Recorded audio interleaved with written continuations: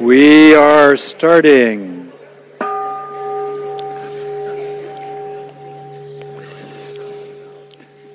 Whoa. There's something about that bell, or bells in general. I don't know. Maybe we were all trained in kindergarten when the teacher would go ding-a-ding-a-ding.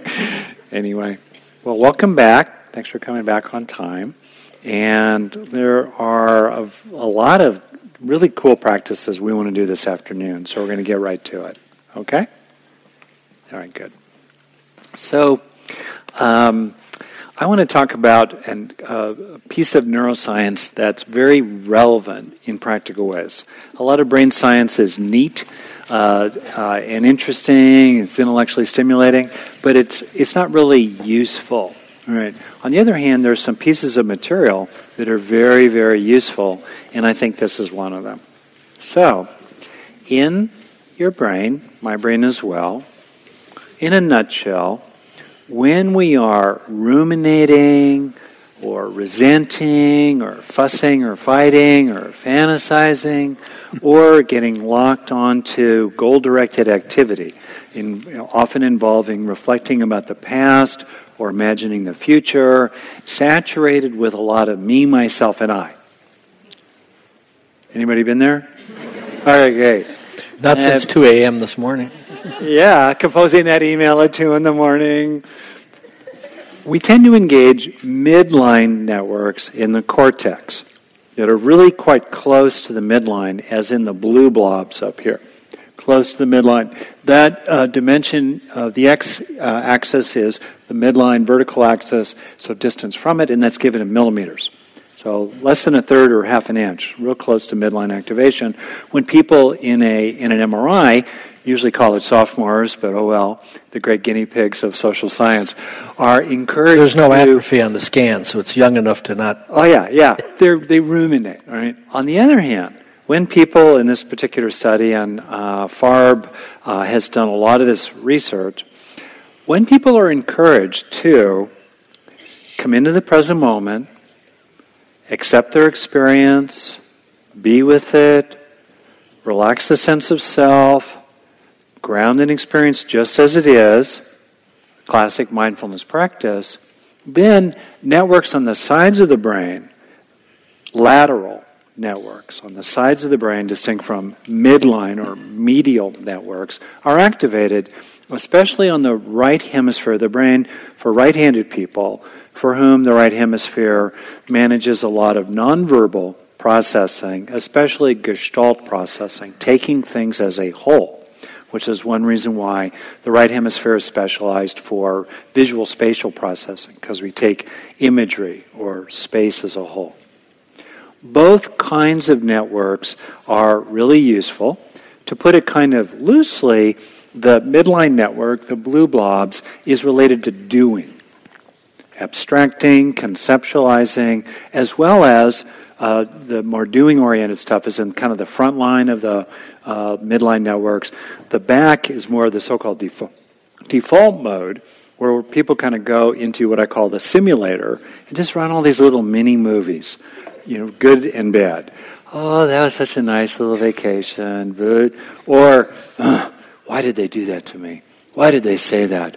Why was I so wimpy or something or other? Midline, back default mode activation. All right? Much of our lives, in the larger context of neurons that fire together, wire together, much of our lives in modern, technically oriented society, as well as in conventional educational environments, is a relentless stimulation of midline activation, and therefore a relentless strengthening of it. Now, there are some people, and I've had them in my practice, who can't balance their checkbook. They could use a little stronger midline activation, a little more goal-directed capability. But most of us, me included, I would totally say, have an overdeveloped midline-based set of functions and could really benefit from developing lateral mode activation.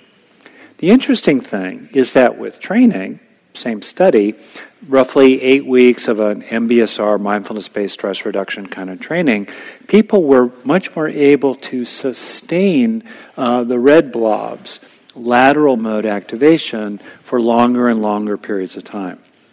Not the usual being with the breath,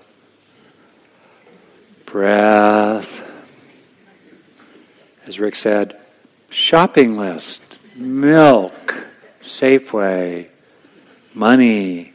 My partner needs to make more money. Breath.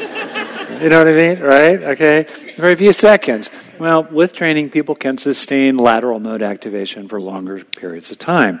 So this lateral mode activation, or lateral network activation, is a neural basis for, a correlate of, probably a cause of, sustained, open, spacious mindfulness in the present with a relatively reduced sense of self, which is also associated with greater well-being and contentment.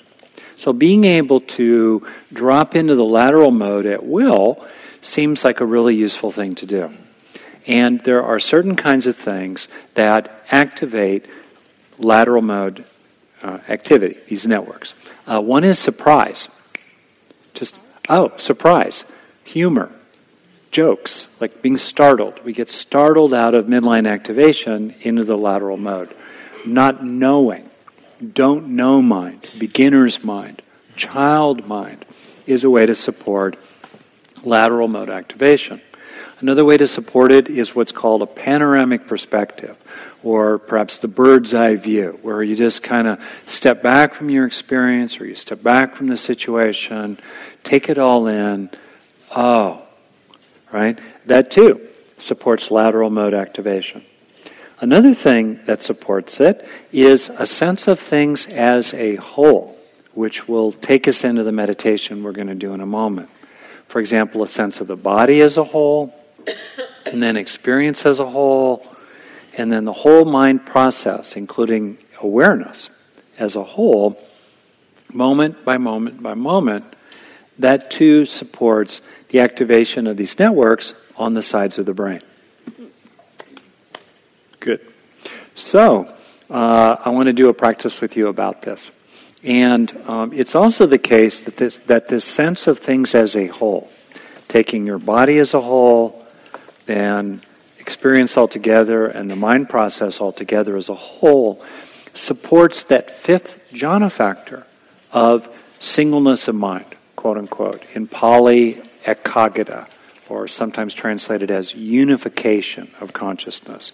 The sense of all of experience, moment by moment by moment, as a single integrated percept. It's got elements in it, but it's essentially one whole thing, moment after moment after moment. One single thing, moment after moment after moment. Okay? So we're going to do a meditation here in which I'll take you through a practice that's become personally very useful for me of awareness of the body as a whole. And I think some people are naturally really able to do this. I think often people who work with their bodies, athletes, people who practice yoga, related things like Qigong, Tai Chi, it's pretty natural for them. Other people, including myself, had to work at it in the beginning. I'm sure I have well-developed midline networks based on my history and occupation. And so it took me a bit of time to kind of willfully become more able to just drop into a sense of the body as a whole, abiding eventually as a whole body breathing. So I'll take you through this step by step. Feel free to go more slowly or more quickly than these step-by-step suggestions. I'll try to offer as few words as possible as we go through it. As kind of a bit of a trick, I'll start you out with sensing the breath, and if you don't want to use the breath, which for some people, especially those with any kind of trauma history, can be an alarming object of attention. It's really okay to switch from it. You can just do sensations of other sorts, or if you want to do something, you could just do it visually, with a sense of the immediate or area around you, with your eyes open or in your imagination, as a single unified percept with things in it, but it's taken as a whole, and then expand out to get a sense of the whole volume of the room, and then ultimately even more widely as a whole. And then from there we'll go out into experience altogether. As with any practice, the fundamental point is to see for yourself, as the Buddha taught, what is this like? What am I learning? How can I help myself keep moving, growing, developing, or releasing that which is burdensome? And that's the whole point of this. Okay, I'll make the observation that, kind of as a pointing out instruction, you can see for yourself, the structural nature of all suffering is the same. It's parts tussling with parts inside the mind. For example, you see the cookie. The cookie, the image of the cookie is a percept. It's a perception. It's a part, or the idea of the cookie. Okay, cookie. And then separate from image of cookie is I want the cookie. Right? Now we have two parts. Then a third voice comes in, as it were, no, you're on a diet. Carbs are bad for you. Don't have the cookie. Third part. And then Tara Brach's voice comes in, or someone else says, oh, sweetie, it's all right. It's just a cookie. You've been under a lot of pressure lately. It's okay. Accept yourself fully, including your desires for the cookie. All right, we've already got four parts running. Then a deep voice from the below says, chocolate. And then you're off and running. So you just observe your own mind. In the structure of all stress, tension, neurosis is parts tussling with parts. That was Freud's observation as well, inner conflict, and others before him. On the other hand, if you start moving out to mind taken as a whole, the sense of suffering reduces, right? It's a little bit like, to use a bit of a metaphor, if the mind is like a pool, perhaps a pond in the mountains, we tend to be engaged with the surface contents, endlessly moving through it. Our thoughts, our feelings, our reactions, the effects of our Enneagram type or our Myers-Briggs type, all the rest of it, ripple, ripple, ripple, right? On the surface of the pond. And it's really helpful to appreciate, very much as the Buddha taught, that all mental content is simply a momentary, impermanent, dependently arisen, ownerless patterning of consciousness. And more fundamentally, moving back and forth between what's called a first-person perspective, where we are observing our experience directly, to a third-person perspective, where we start to have some understanding of the body, the ways in which we're bodyful of mind, the ways in which the body is making the mind. We start opening more and more widely out to that, in a sense, who one is, in the broadest sense, is the pond altogether. Not simply the momentary riffling as from a breeze on the surface of it. Much more fundamentally, not just taking the surface of the pond as what or who or that one in the broadest sense is, but the pond altogether, including the whole body, embedded in reality altogether. And this kind of practice we're about to go into can start taking us in that direction. As my friend Jamal Yogis titles his most recent book, All Our Waves Are Water. Okay. Let's practice. So to begin, we're going to do this meditation now. Coming into the moment, coming into your body.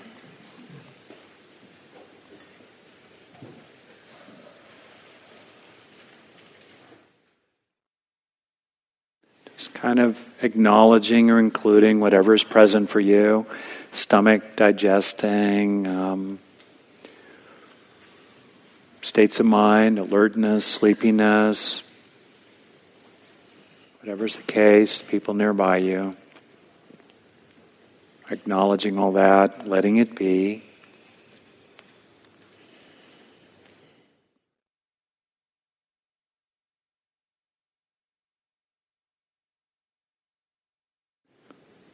So I'm going to give you a series of suggestions. Feel free to adapt them to your own purposes.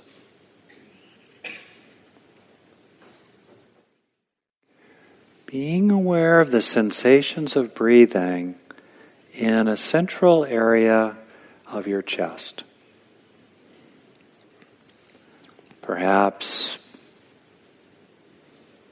5 inches across or so.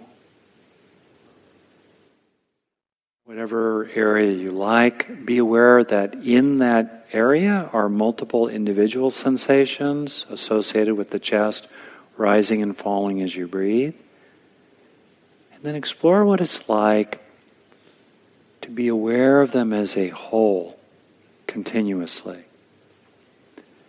If, as is natural, your attention starts to focus on one little sensation after another, or to say the same thing differently, one sensation after another is foregrounded under your attention, that's okay. But as soon as you notice that, try to go back to a sense of the area of your chest as a whole.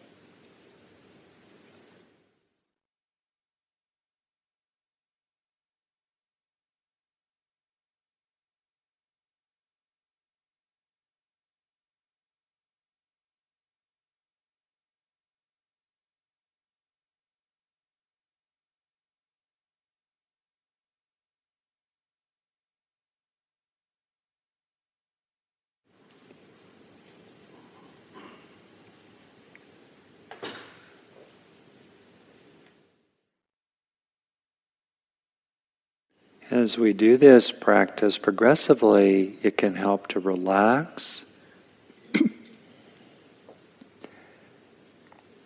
It can also get a sense of receiving experience rather than going out to get it.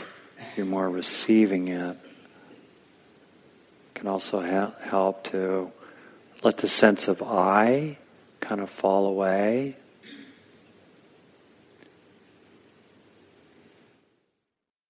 Taking experience in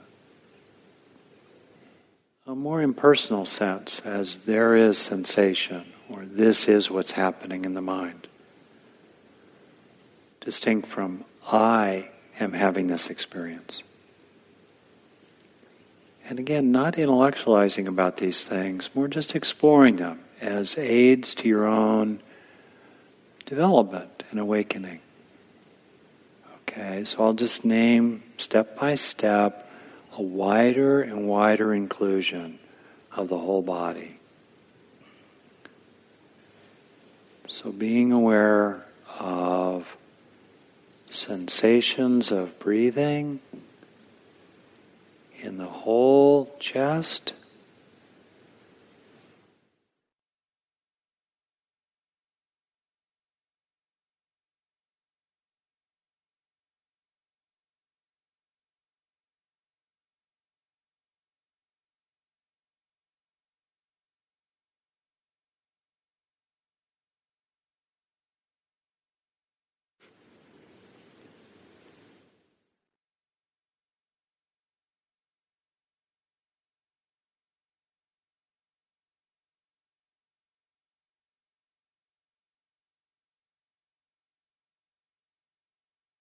Including the diaphragm beneath the rib cage with the whole chest.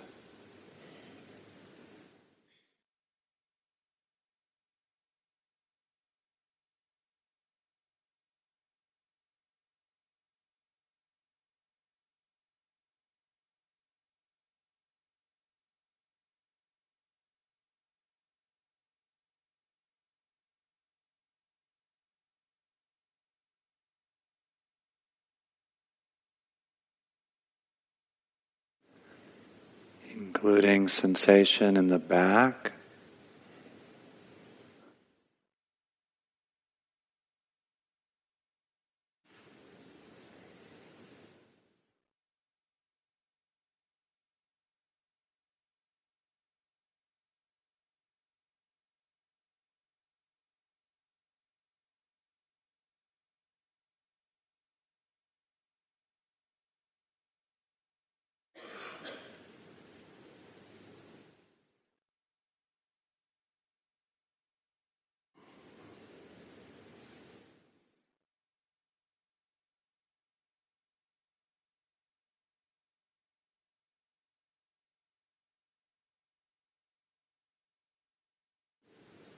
including sensation in the belly, the abdomen. If attention is like a spotlight, allowing it to widen and widen to include more sensation.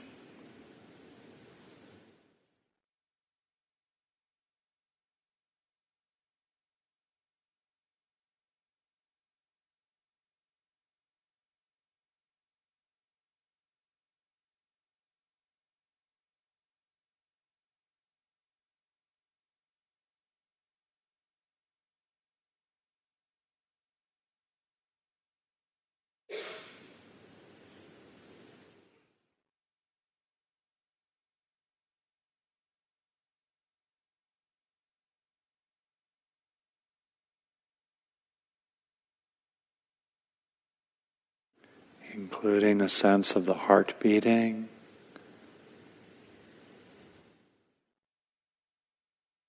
awareness of other internal organs,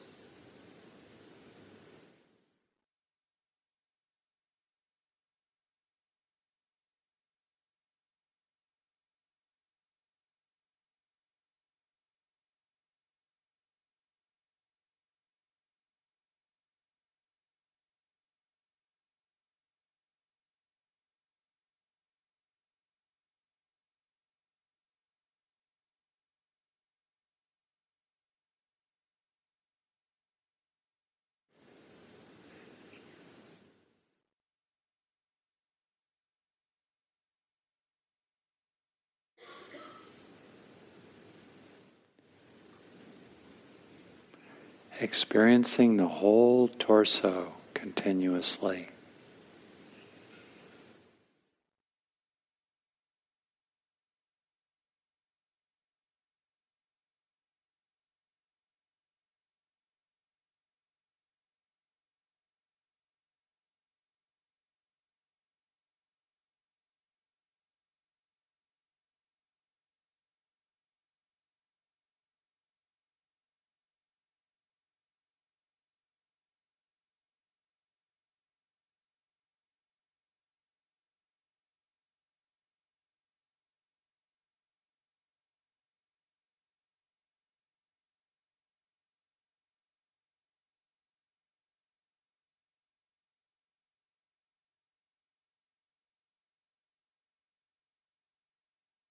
Expanding awareness further to include the shoulders,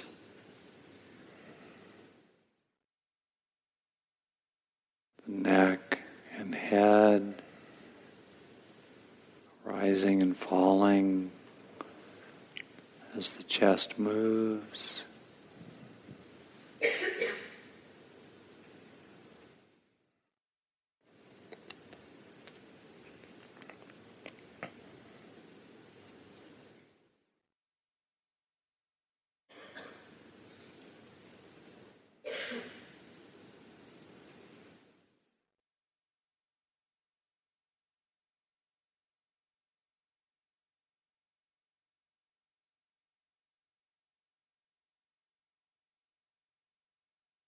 Sensation in the face, sense of breathing around the nose and upper lip and mouth. Cool air coming in, warmer air going out.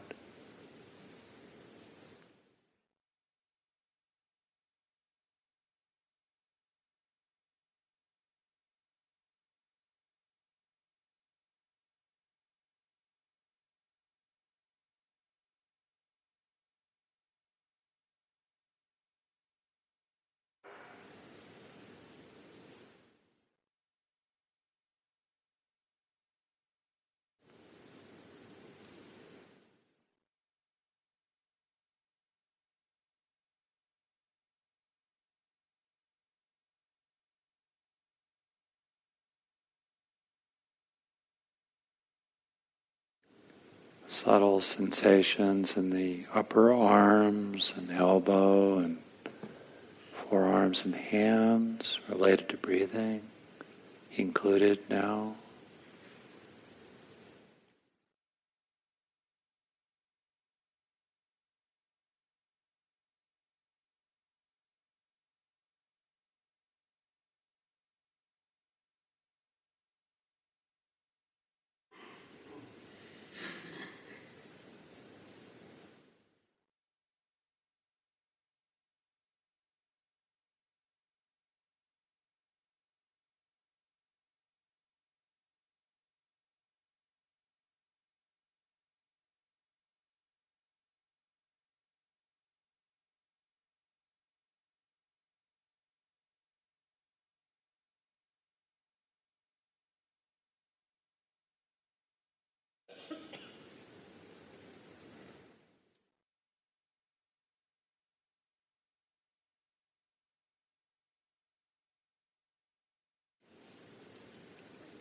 Also including the base of the torso in the field of sensation.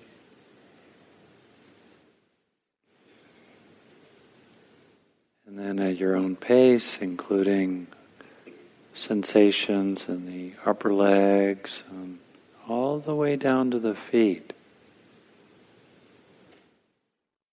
so that your sense of awareness gradually expands to include the whole body.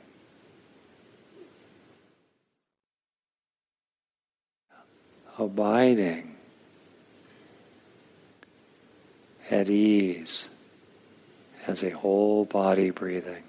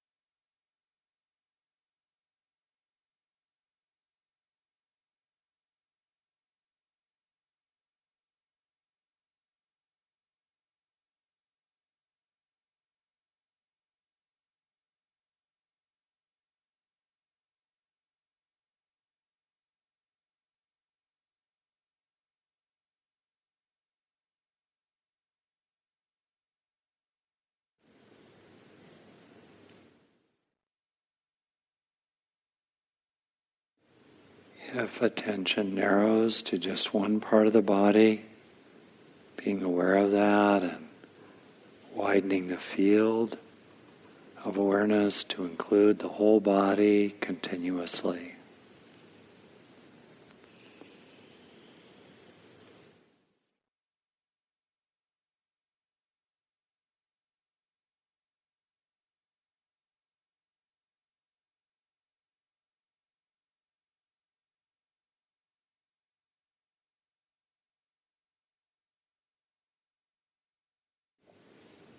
No need to understand or control anything. Simply being. Being a whole body breathing.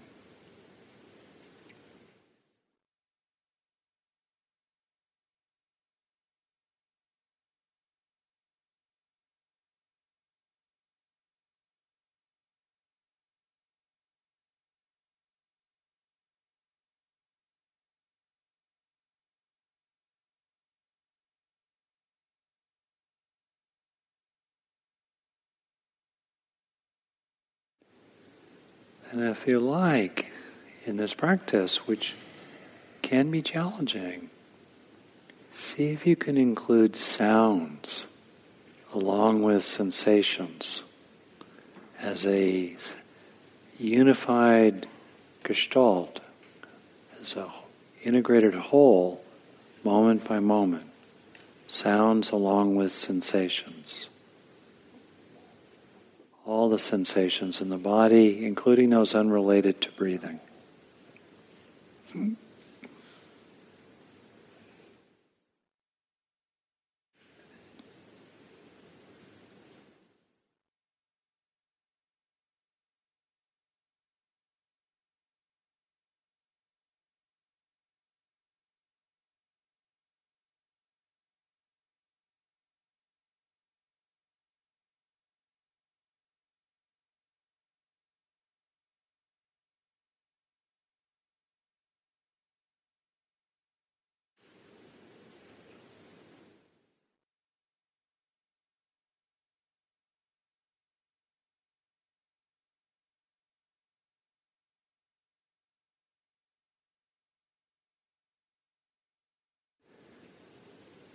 And then include even more. Let thoughts, emotions, wishes, anything else passing through awareness all be included.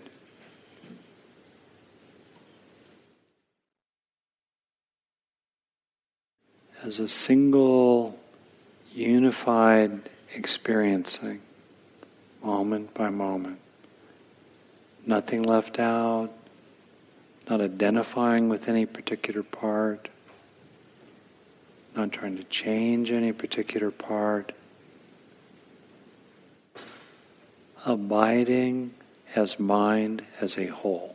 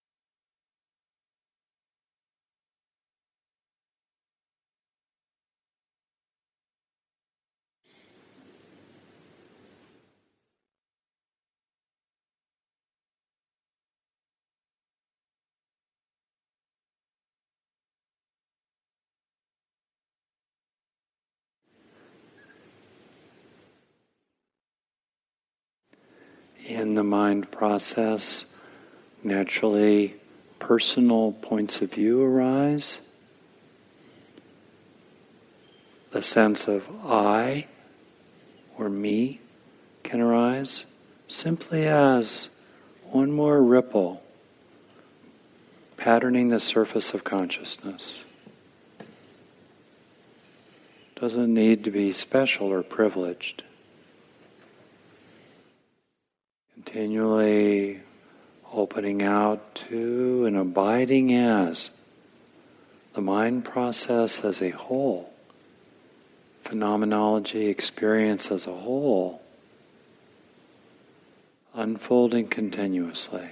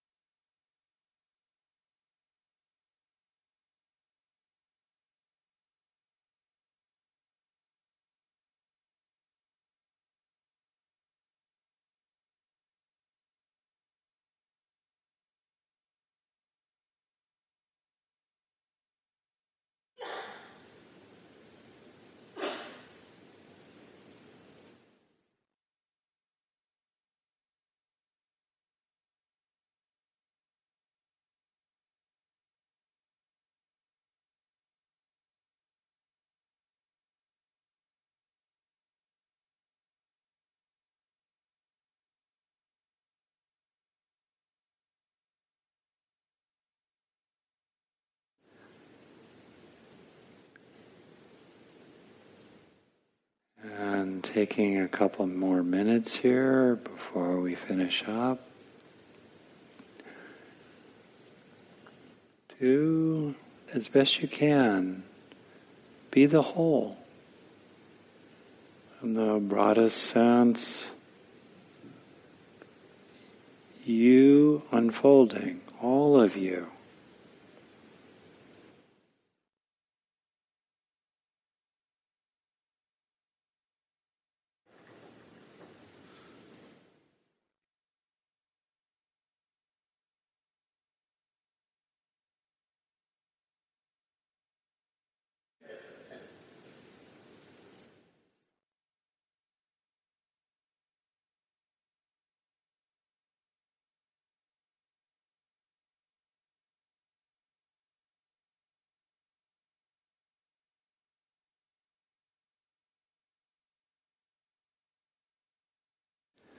an unfolding process of consciousness that does not need a director or an owner. Simply occurring. All of it.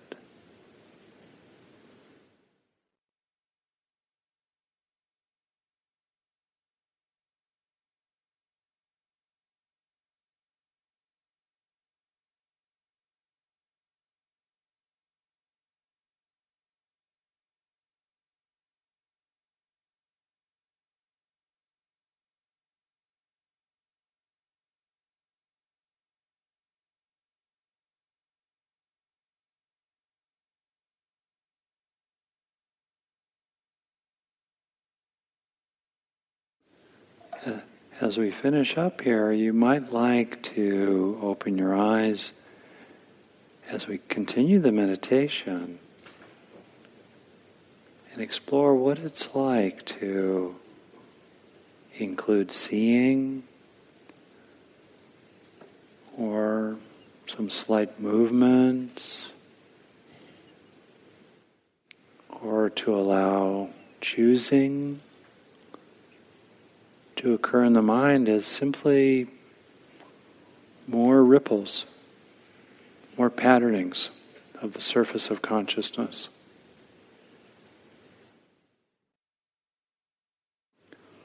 All unfolding. Single process.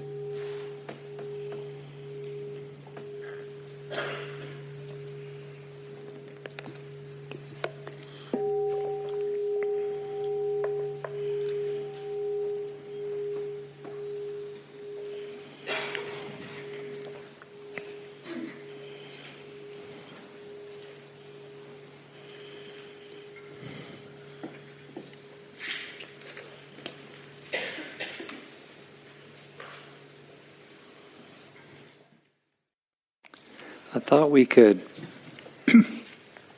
take a question or comment or two, and then I want to preserve time to segue into what Rick's going to do before the afternoon break. It's interesting to explore this sense of the whole and kind of widening and widening even as we function in normal ways, talking, so forth. Yeah, so maybe two people. How about one here? If you keep your hand up, great, you can be found. So do you have any advice what to do with the discomfort in the body when you're paying attention to the body, the pains? Comfort in the body, what to do with... Discomfort and pains in the body. Yeah, there's a big question about what to do with discomfort, emotional or physical discomfort, including extreme pain in the body, as we do these practices. And that's a whole topic, briefly. I think that there's a lot of practical wisdom available in mindfulness-based stress reduction, those approaches, which are originated with John Kabat-Zinn for people in chronic pain. A friend of mine, Vidyamala Birch, B-U-R-C-H, has very serious chronic pain related to various childhood injuries, and she, to me, is a really great teacher about this. I'm not a great teacher or specialist in this topic. That said, what I hear people say, and it's been true for me as well, is that there's this process both of non-resistance to the sensation, which reduces secondary issues, what the Buddha called second darts. We have the first dart or arrow of physical pain, but if we often create second darts in which we're worried about the pain, or we're angry that we have the pain, or we blame ourselves or others for the pain, or etc. And so it's this first key is this sense of acceptance. It is what it is. I think that's really inherent. And then there's also a deliberate application of attention to other things, such as compassion for oneself, or other things that are happening in consciousness, such as gratitude, or pleasure in other parts of the body, distinct from pain, or a sense of one's own fortitude and capability to endure the pain, or to still be not a horrible person as a result of the pain, for example. Those are, so for me, they both are really true. There's this quality of acceptance, as well as, this is where mindfulness training can be helpful, we're including what else is true. And then the third thing that I hear people talk about, and I have had pain as well, emotional and physical pain, ultimately it goes back to that metaphor of the mind like a pool or pond. So first, there's an accepting of the ripple that is the pain. Second, there's an attention to what else is happening on the surface of the pond. And then third, this is very much what the Buddha taught. He was interested in content, but he was especially interested in the nature of content, the nature of our phenomenology, of our experience, directly observed. You can drop out into that pain is like any other experience. All experiences have the same nature. Hearing, seeing, pain, love, sorrow, joy, they all have the same nature. They're made up of parts, they're transient, they're insubstantial, they're ownerless, they arise and pass away dependently. And in that recognition of their sometimes called emptiness, they're existent, but they're empty of absolute brick-like self-nature. In that felt recognition, which often starts conceptual, but then gets more and more experienced, there's a kind of non-attachment to the experience. We're untroubled by it. It's painful. We would not wish it on others, and we don't wish it for ourselves.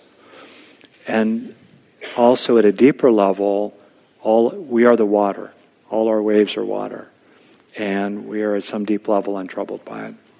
That's my offering. Okay. Yeah. And, yeah. Okay. One more person, then we're going to keep going. Anybody else? Great. That's a hand. Good. Great. She'll find you if you keep that hand up. Great. Yeah.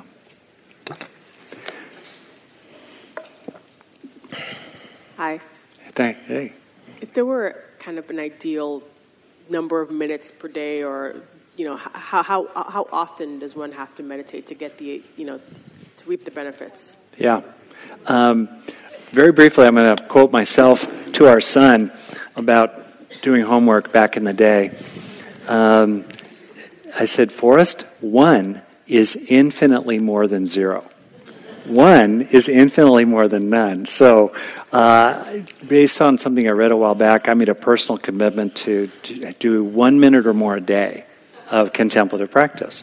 And sometimes, honestly, it's the last minute or 2 or 10 before my head hits the pillow. But I'm serious about it. I've slipped a couple of times, but I'm pretty dedicated. So that's a minimal amount. And I think just 1 is infinitely more than none. And that commitment right there is within range. Who doesn't have a minute or more a day to meditate, including in a very, very busy life, or to be meditative while, fill in the blank, brushing a child's hair, doing the dishes, walking the dog. If you can, stay meditative while siblings are quarreling with each other, or you're quarreling with them, or you're quarreling, as I have to some extent, with your own siblings, blah, blah. Then that's the key. And then you take it from there. And I think it's what my teachers have said, and it's rung true for me, the most important practice is the one you'll actually do. Right? What's the best exercise to do in the gym or elsewhere? It's the one you'll actually do. And so I think it's important to find meditative practices that are juicy and rewarding and motivating and draw us. And we feel better when we are done than when we started. And one way to kind of briefly think about this is that there's a natural range, naturally, of temperament. And to be able to sustain present moment awareness for more than half a breath takes a certain capacity. And some people naturally need more stimulation than others. I think of a normal range of temperamental diversity, neurologically based diversity, with sort of like turtles who are steady and sometimes rigid and anxious at one end, and then jackrabbits who are spirited and jumpy and sometimes edging into hyperactivity at the other end, right? With a lot of people in between. The tribe needs all types. We need temperamental diversity is adaptive in hunter-gatherer bands that evolved over time. The problem is most meditative practices have been developed by turtles, for turtles, in turtle pens. Right? And what about the jackrabbits among us, let alone what about people who've been trained to be a jackrabbit or jackrabbitee by our ADD-ish culture?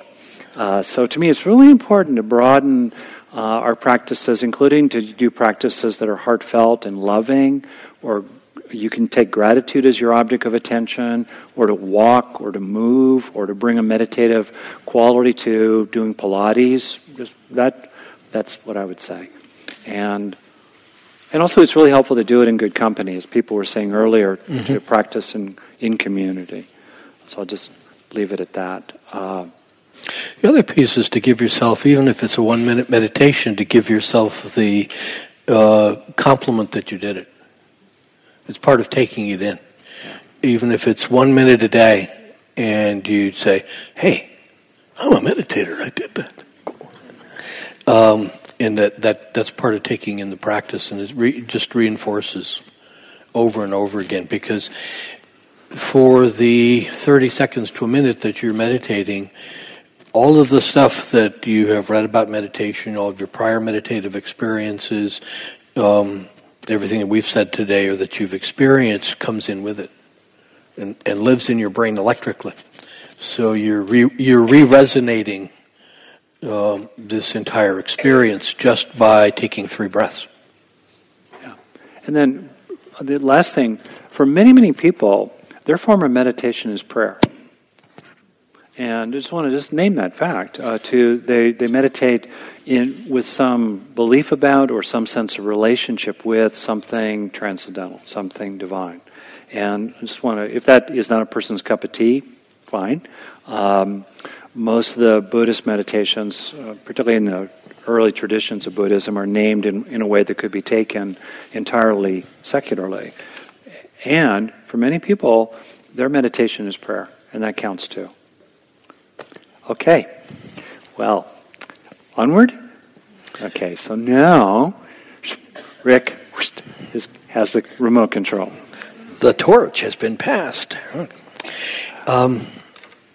Again, moving, as Rick and I have done through the day, from the compassion practice to sort of the mental concentration practice. We're again going to be moving from an idea that for me is lateral to one that's direct and forward, which is the steadiness and quiet. Again, a way of honing the mind to be more skillful and pay more attention to those things that you wish it to pay attention to without being taken away.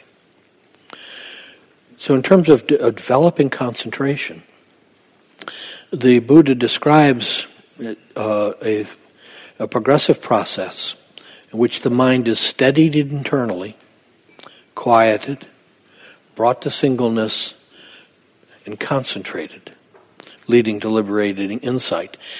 Steadied internally, as we've come to think of it, is absorption in the object of attention.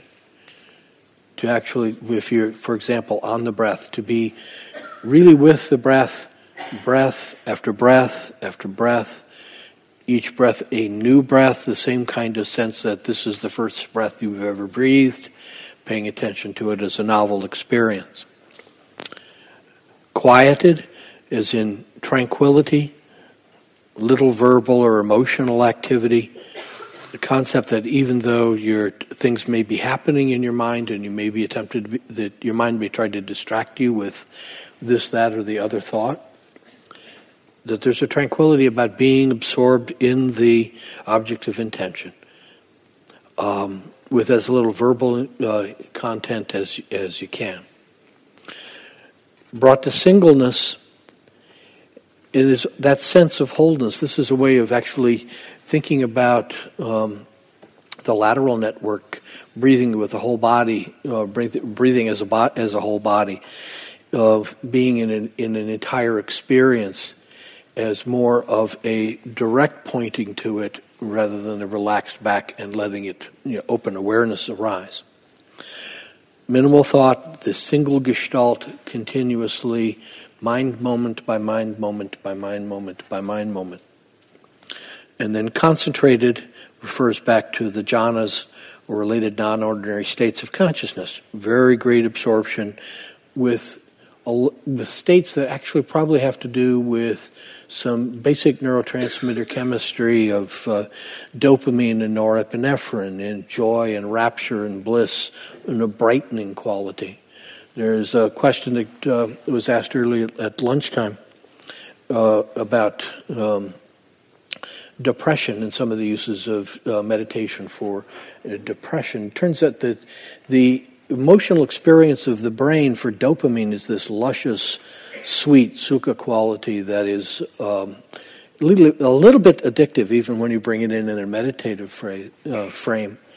The norepinephrine circuit, which is the circuit in meditation that's run off that anterior cingulate, that slide we had with the bright thing in the center of the brain in the front, that anterior cingulate runs off a norepinephrine circuit, and the experience of the norepinephrine is a brightening of perception, or sort of sense that the light is not as dark.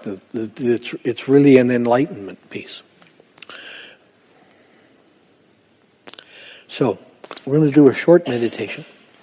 If you think about it, we're going to be in a sequence now. It's going to take us 20, 30 minutes. Yeah. Maybe do a 15-minute break and then we'll get this long run. Okay. Can I do that? Question: we have about two meditations that go one from the other. Do people feel they need a break after the? Why don't we take a 15-minute break? Okay. Thumbs up in the back. Take care of the body. So come on back at 5 minutes to 3. Good point. Thank you. Come back for sure. Then bliss or bust. All right. See you soon.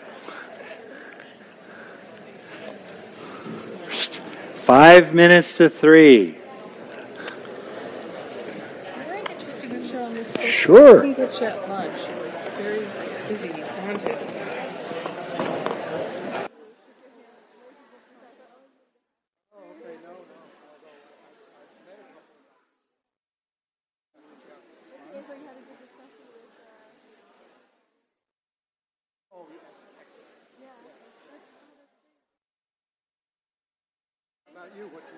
I'm a lab manager in a research lab, public health research lab. But yeah, but I'm employed in Davis, so it's a little like kind of hybrid thing. Yeah. I'm gonna get some water.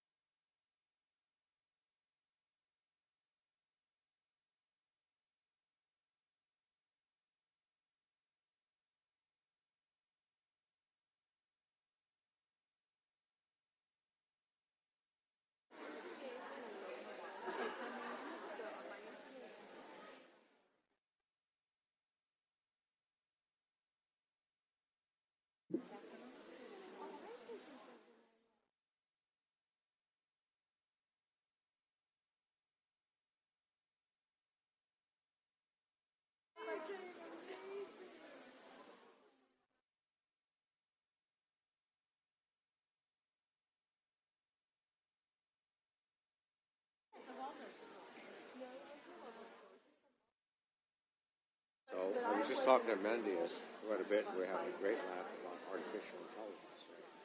So here, you can see some brains on circuit boards that I made. Going to that website sometime next week or so. I'm going to take it down, but it's Future Primitives with an A, okay? .com. Yeah, just check him out. Because we were really, and he was really telling me more about how the brain works, you know. Because I'm in a joust against artificial intelligence. Human against machine. Yeah, and I'm in touch with these machine designers of the brain called the Blue Brain in Lucerne, Switzerland, and they're complaining because they're looking at synapses that the brain is choosing to put in a hierarchy, and they don't know why the brain is doing that. That's nice, huh? It's quite a task. Yeah, it's great. Quite a task. Yeah. Lovely. Okay.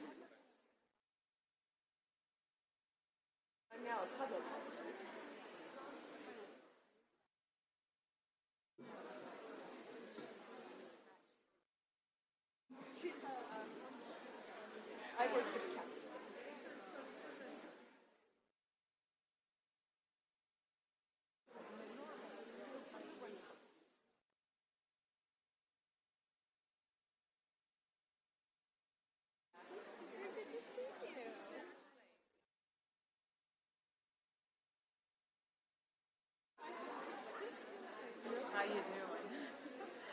This time of the afternoon is always a challenge for me.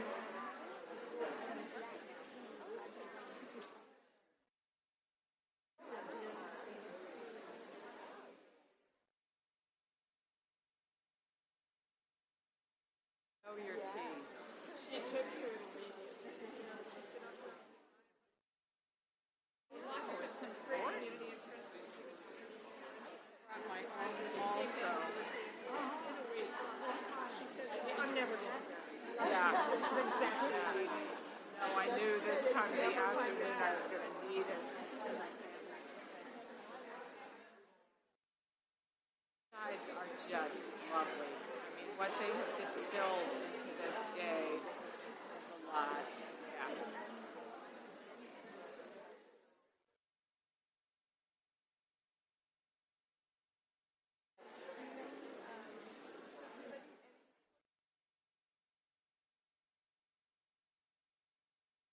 They're really nice together. Right?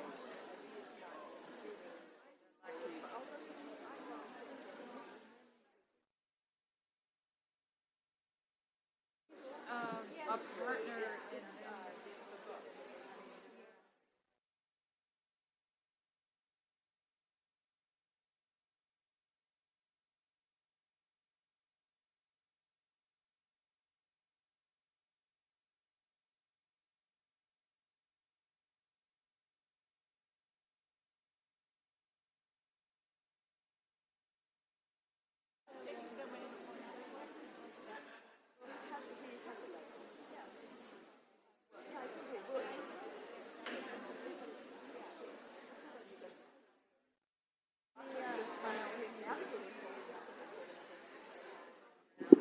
I'm going to make a little announcement. Jesse, I'm going to make a little announcement so you know. Astrid.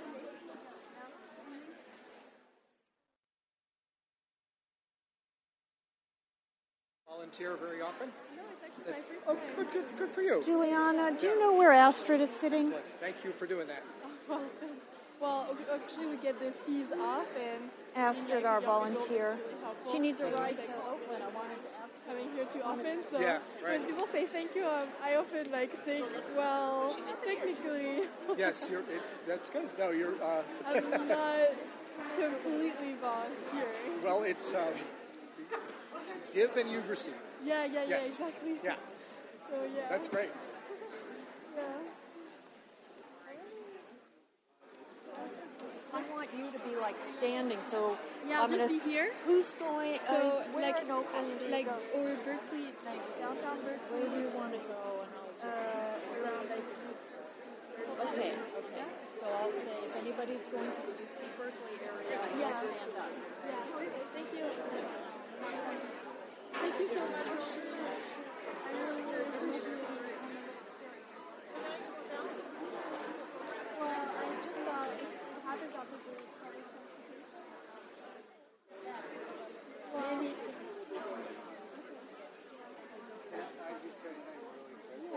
It only worked the minute I could work on it, I did. I have more fun letting you.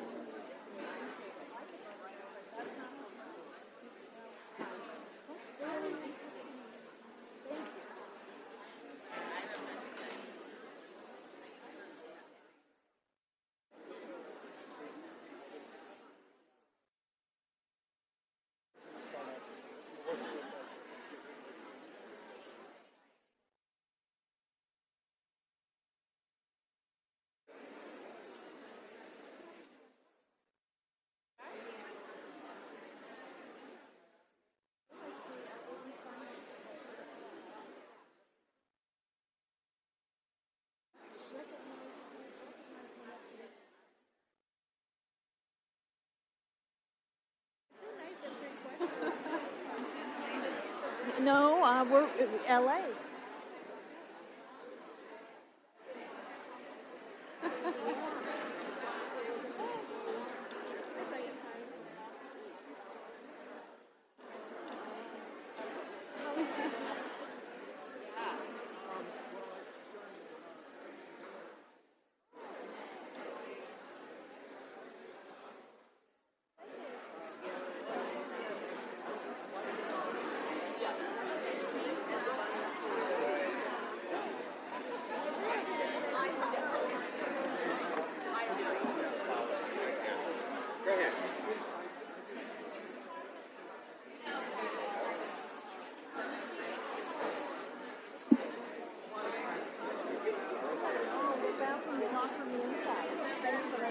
Oh, was it? It's open now. Yes, the caretaker opened it. We've never seen that before. Good job for letting me know. Thank you. There wasn't a body in there. You know, like I called the caretaker and he said, I said, you go in there. Make sure. Never seen that before.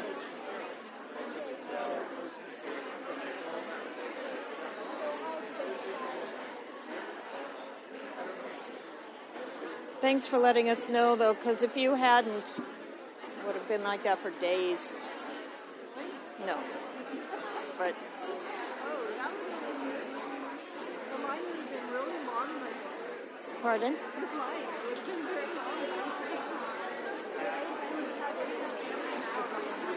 It's long even with it open.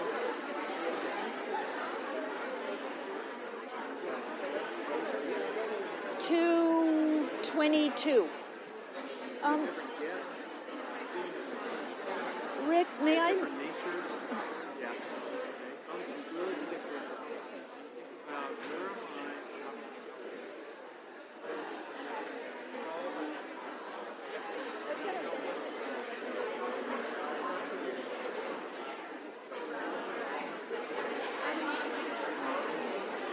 When Jack is here, we have 400 in this room. Yeah, it's hard. Rick, we have someone that needs a ride. May I make Okay. Oh, yeah. All right. Come back. We're going to start.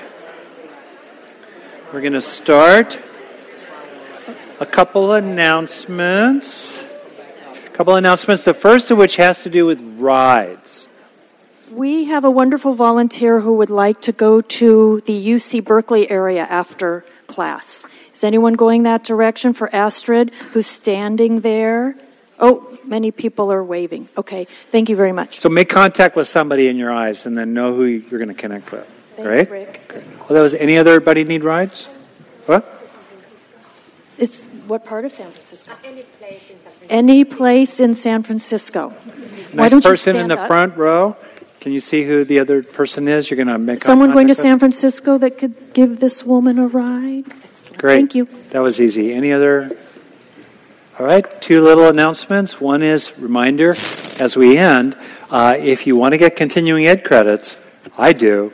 I get CE credits because I teach this. It's like, wow. No, he gets the CE credits from listening to me. Yeah, that's it. Oh, yeah, that's right. That's right. Well, to be here. Okay. Yeah. This keeps it ethical with the APA. That's good. It's good. So remember to sign out. Also, if you want to get the slides, you name an email address. Also, last little mini announcement. When we finish here, Rick and I will happily stick around, talk, respond to questions, comments, what have you. And they need to reset the room. So no pressure, but it's just a natural process of exiting the room. Rick and I will wander out there somewhere, and then they can reset the room without that being slowed down by traffic, as it were, here. Okay? Great. All right. So now... Okay. Welcome back.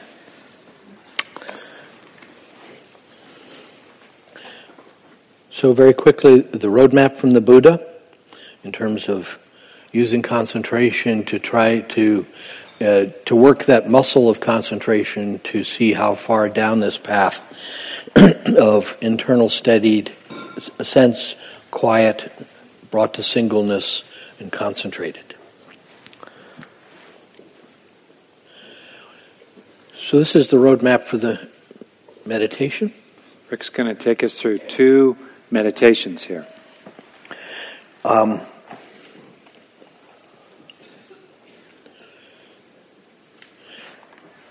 And at the end, I may talk a little bit about some of the synaptic chemistry behind some of this, because I had several questions come up to talk about it. Okay.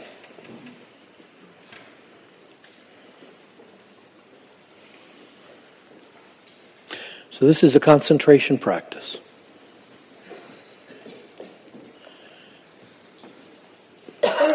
This is a way of honing the brain gently and steadily,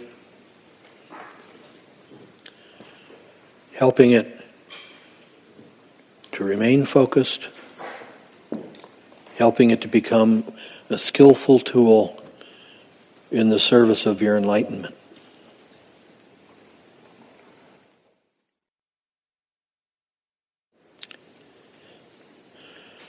So take up your seat again.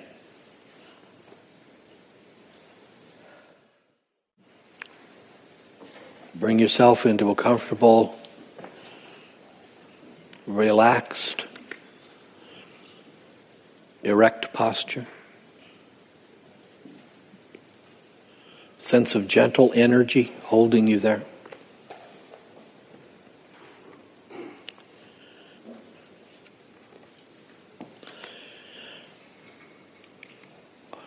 And your choice, pick an object of attention, something that you want to hold your mind on. I'll be talking about the breath. But you can pick any object of meditation, any object of attention, attentional focus that you want.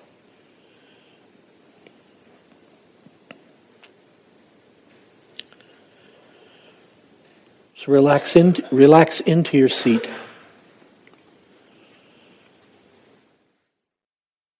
Take a couple of slightly deeper breaths. And relax further with each exhale. Deeper and quieter. Deeper and quieter.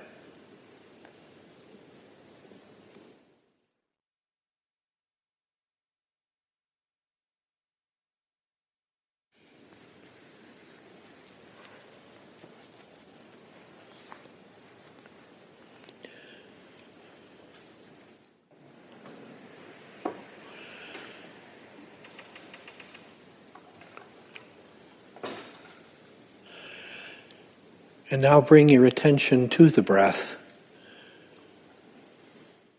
somewhere where it's available for you at the moment.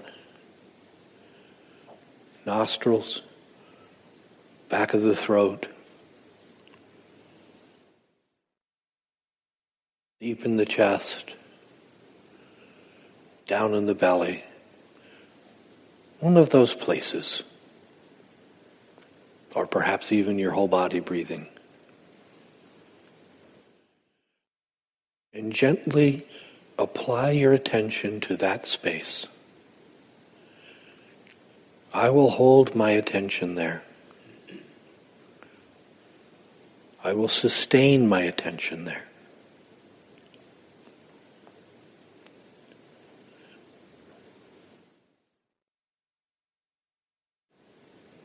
Follow the inhale.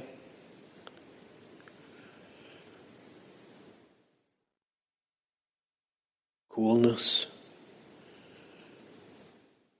And sensation of fullness at the end of the inhale.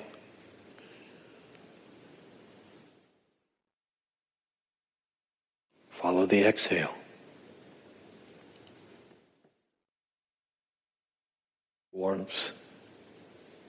Relaxation.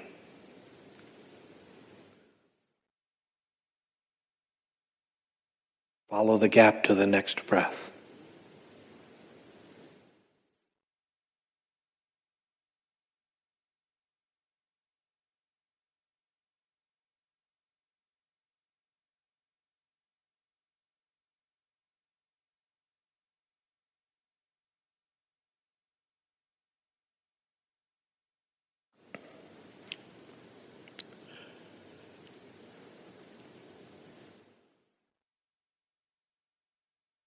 Little verbal chatter inside, perhaps just gently noting in-breath, out-breath, pause. No more than that.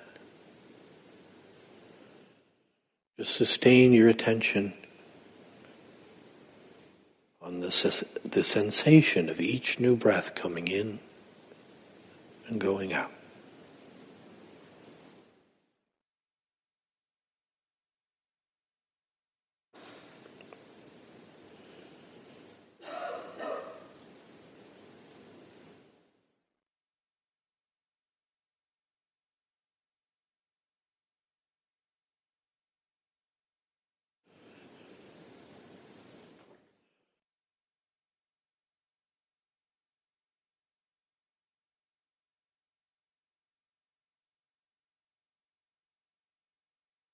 Gently nudge yourself, if you can, to become more deeply absorbed in the breath, to surrender to experiencing the sensation of the breath.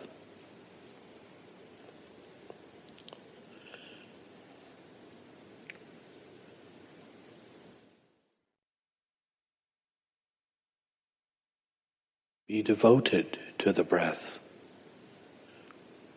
renouncing all other sensations and thoughts.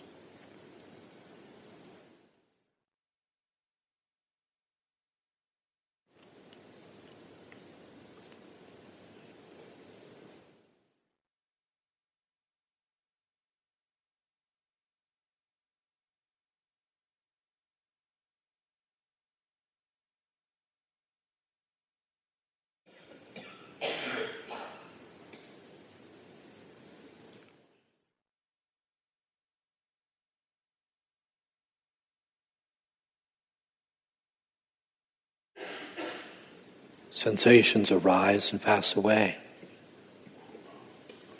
Let them go. Thoughts arise and pass away. Let them go.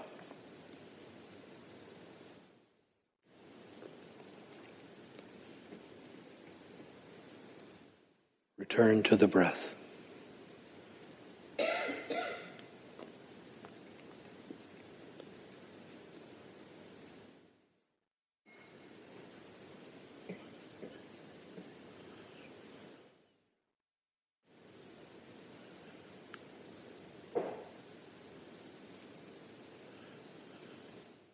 If you find yourself not on the breath,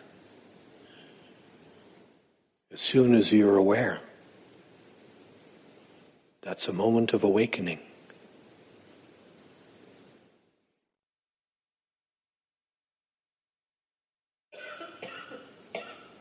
Gently note you have woken up. Return to the breath.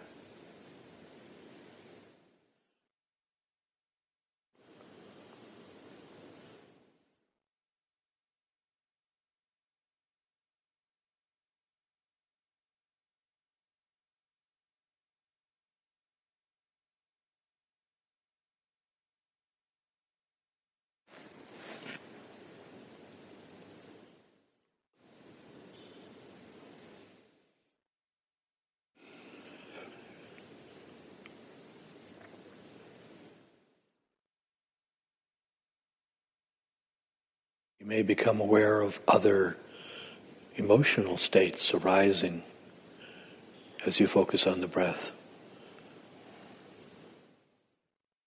Boredom, discontent, hunger for stimulation.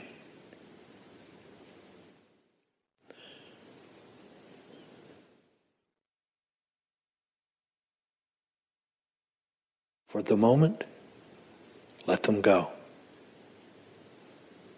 Return to the breath.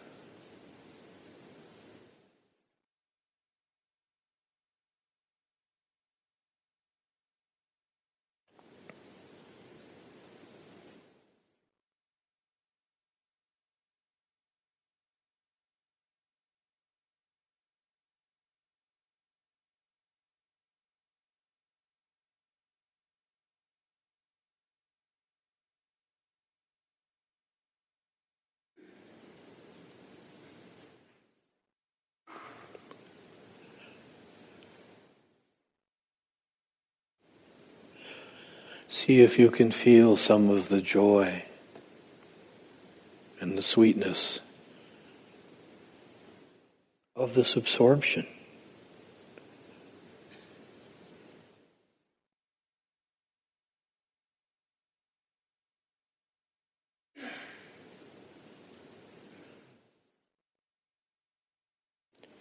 The sense of skill.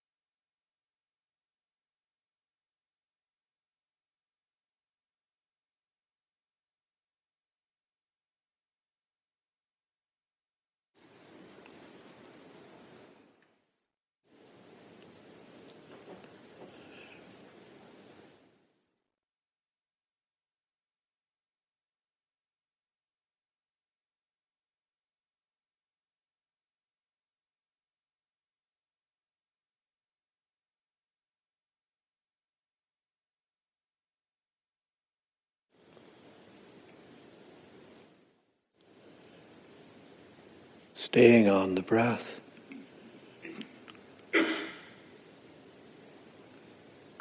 Feel the complexity of something this simple. All the different sensations. Just in one object.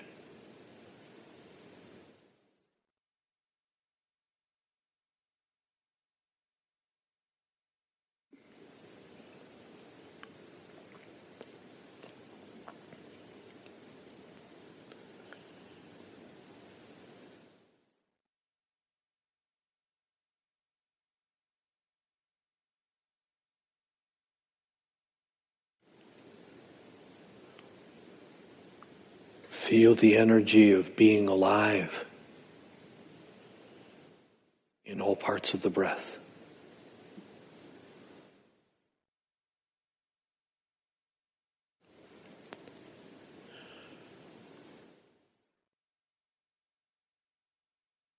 the energy in each moment of the breath.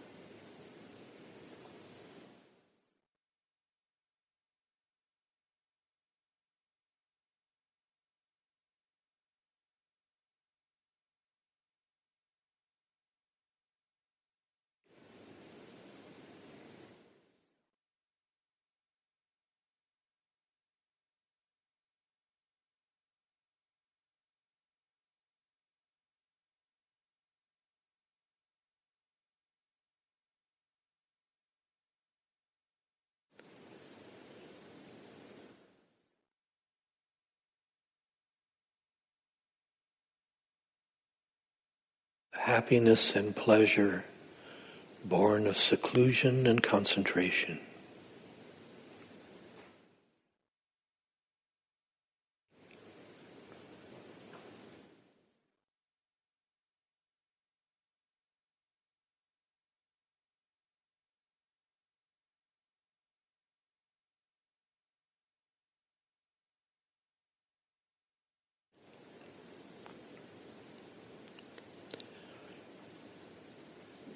And now for the next 3 minutes, I'll be quiet.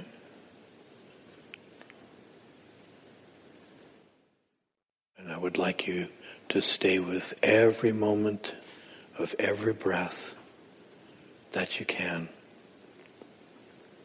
Some 20 to 30 breaths from now.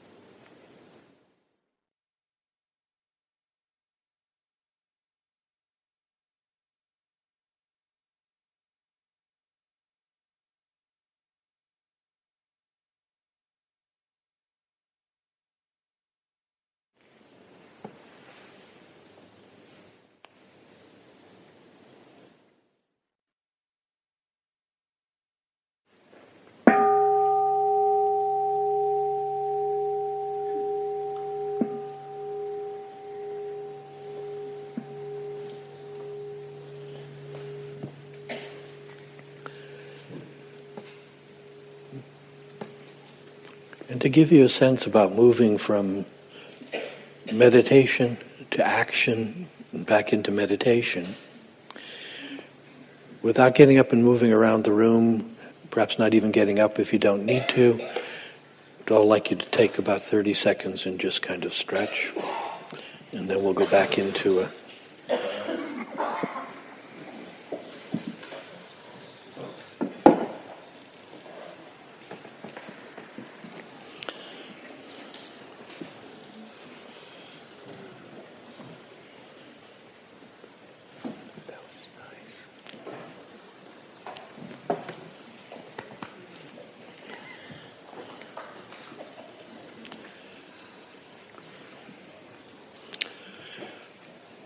Okay then.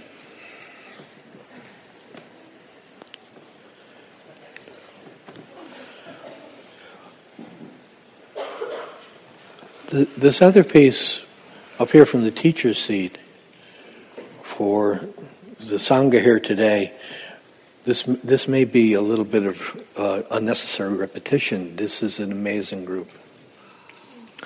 The feeling up here for me is that when I call you to sit, the room really beautifully settles. I know many of you may be here for the first time, may not have much meditation experience, but for me the experience of the Sangha today is wonderful. So we'll get some more.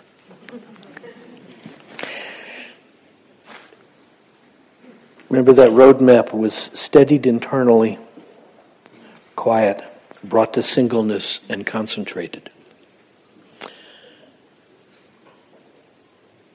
Quiet is, in our culture, something that's oftentimes hard to find. Quiet, when you sit down to meditate, may be one of the last things that happens, at least internally. So let's try this meditation as a way and as a tool for you to use when internal quiet is really needed. When you need to disengage, when you need to recharge, when you need to feel a sense of calm and competency, and you need to have a sense of a breath.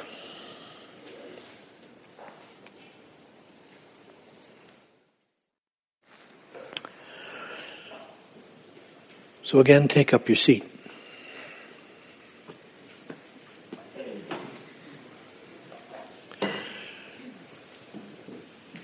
Again, set your intention for this period of meditation.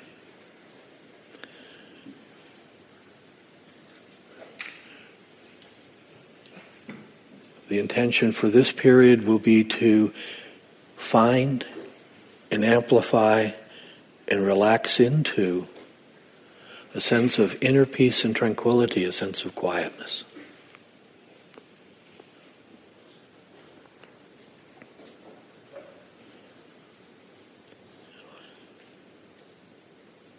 Take some deep breaths. And with each exhale,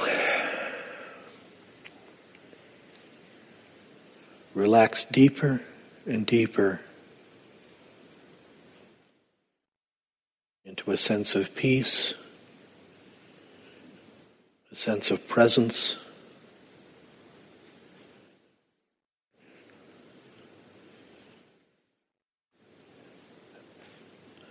a sense of being with your experience right here and right now.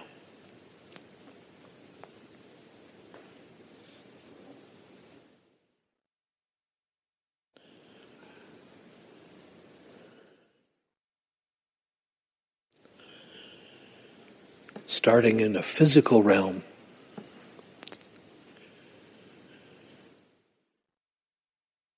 bring your attention into the body. Gently moving from top of your head through your neck and chest and shoulders and arms and belly and legs and ankles and feet.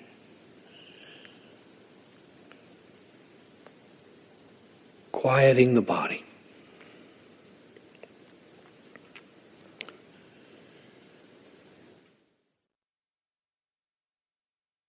Do that psychic CT scan 2 or 3 times. And where you find tension, breathe into the tension and let go. Let go the tension with each exhale.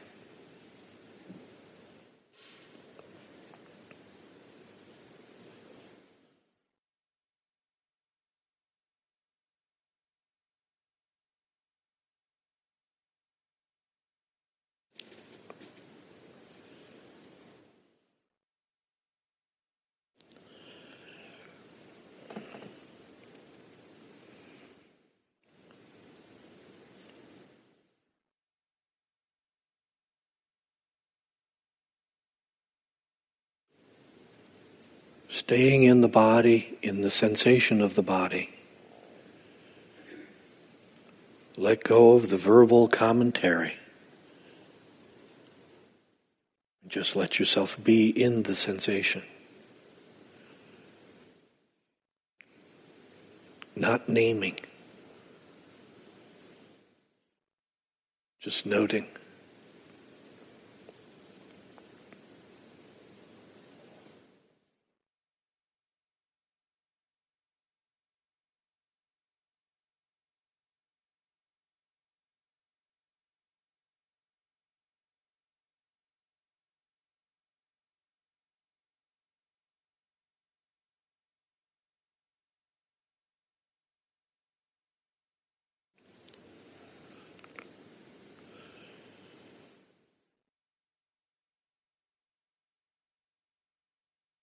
Relaxing into the experience. Disengage from strain, effort, striving, stress. Let go. Let go.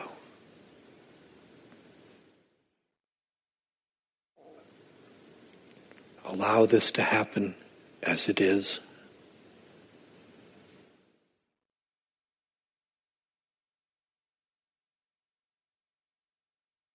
Allow it to happen without willing anything to be.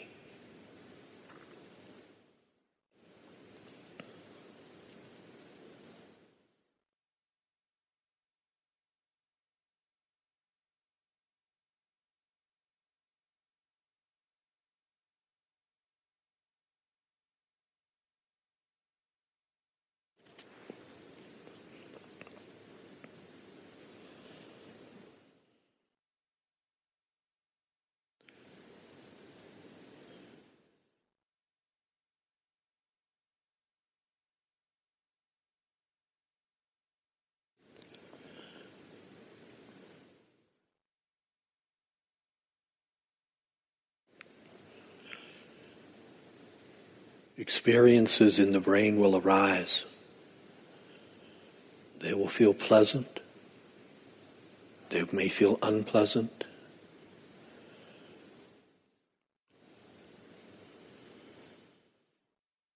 Let go of that judgment and let things be more neutral.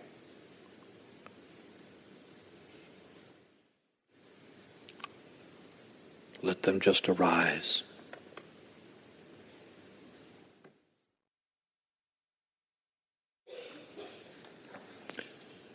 Let them pass away.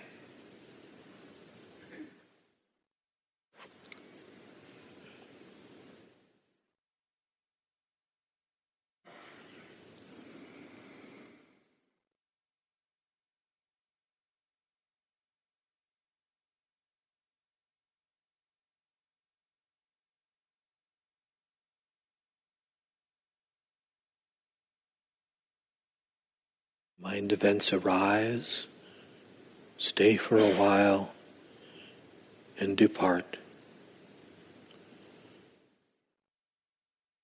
The ground of awareness remains.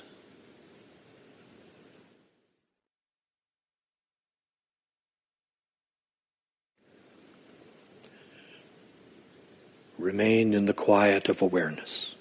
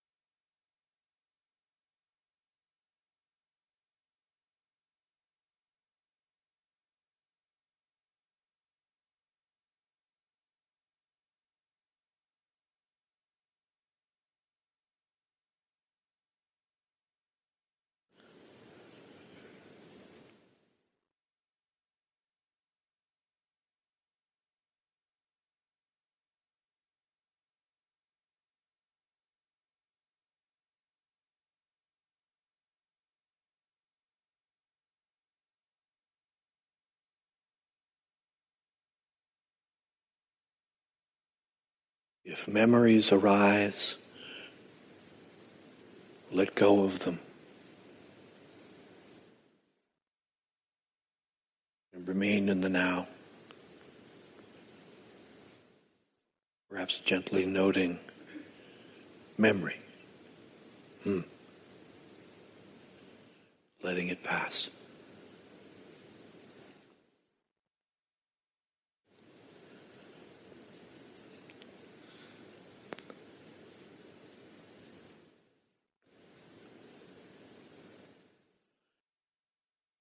If concepts arise, note thinking. Let the concepts go.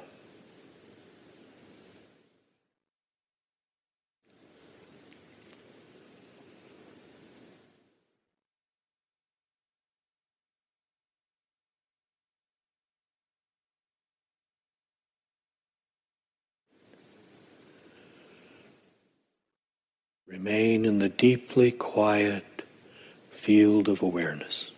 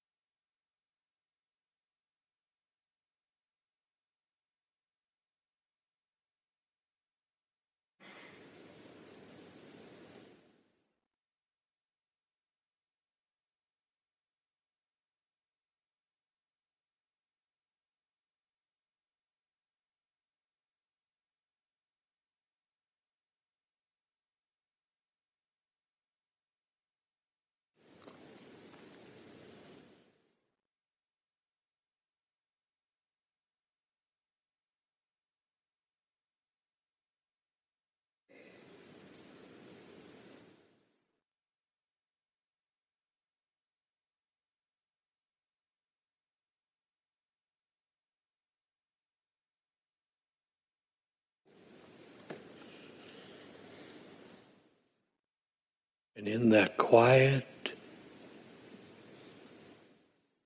deep pond of awareness and living experience,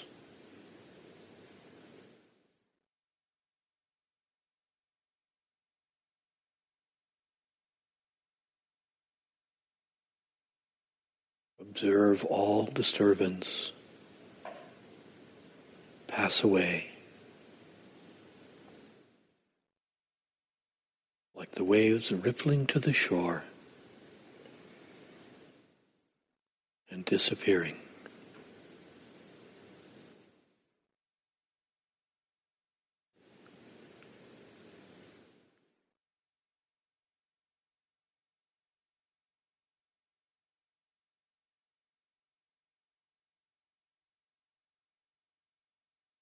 And remain in tranquil equanimity,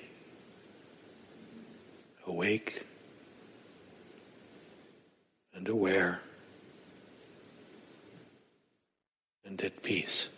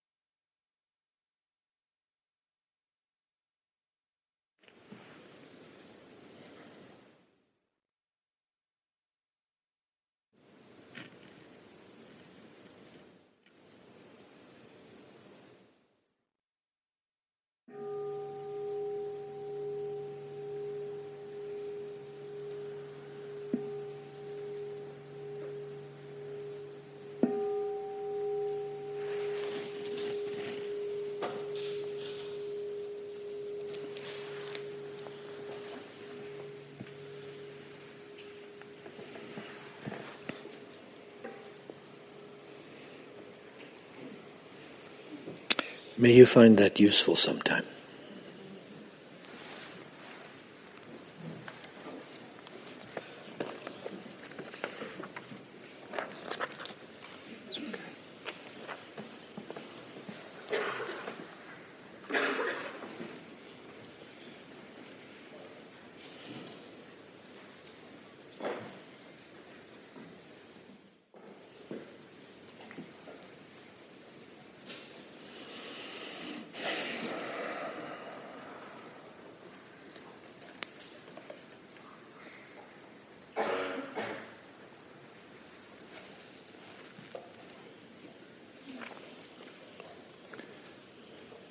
I love the last sentence here.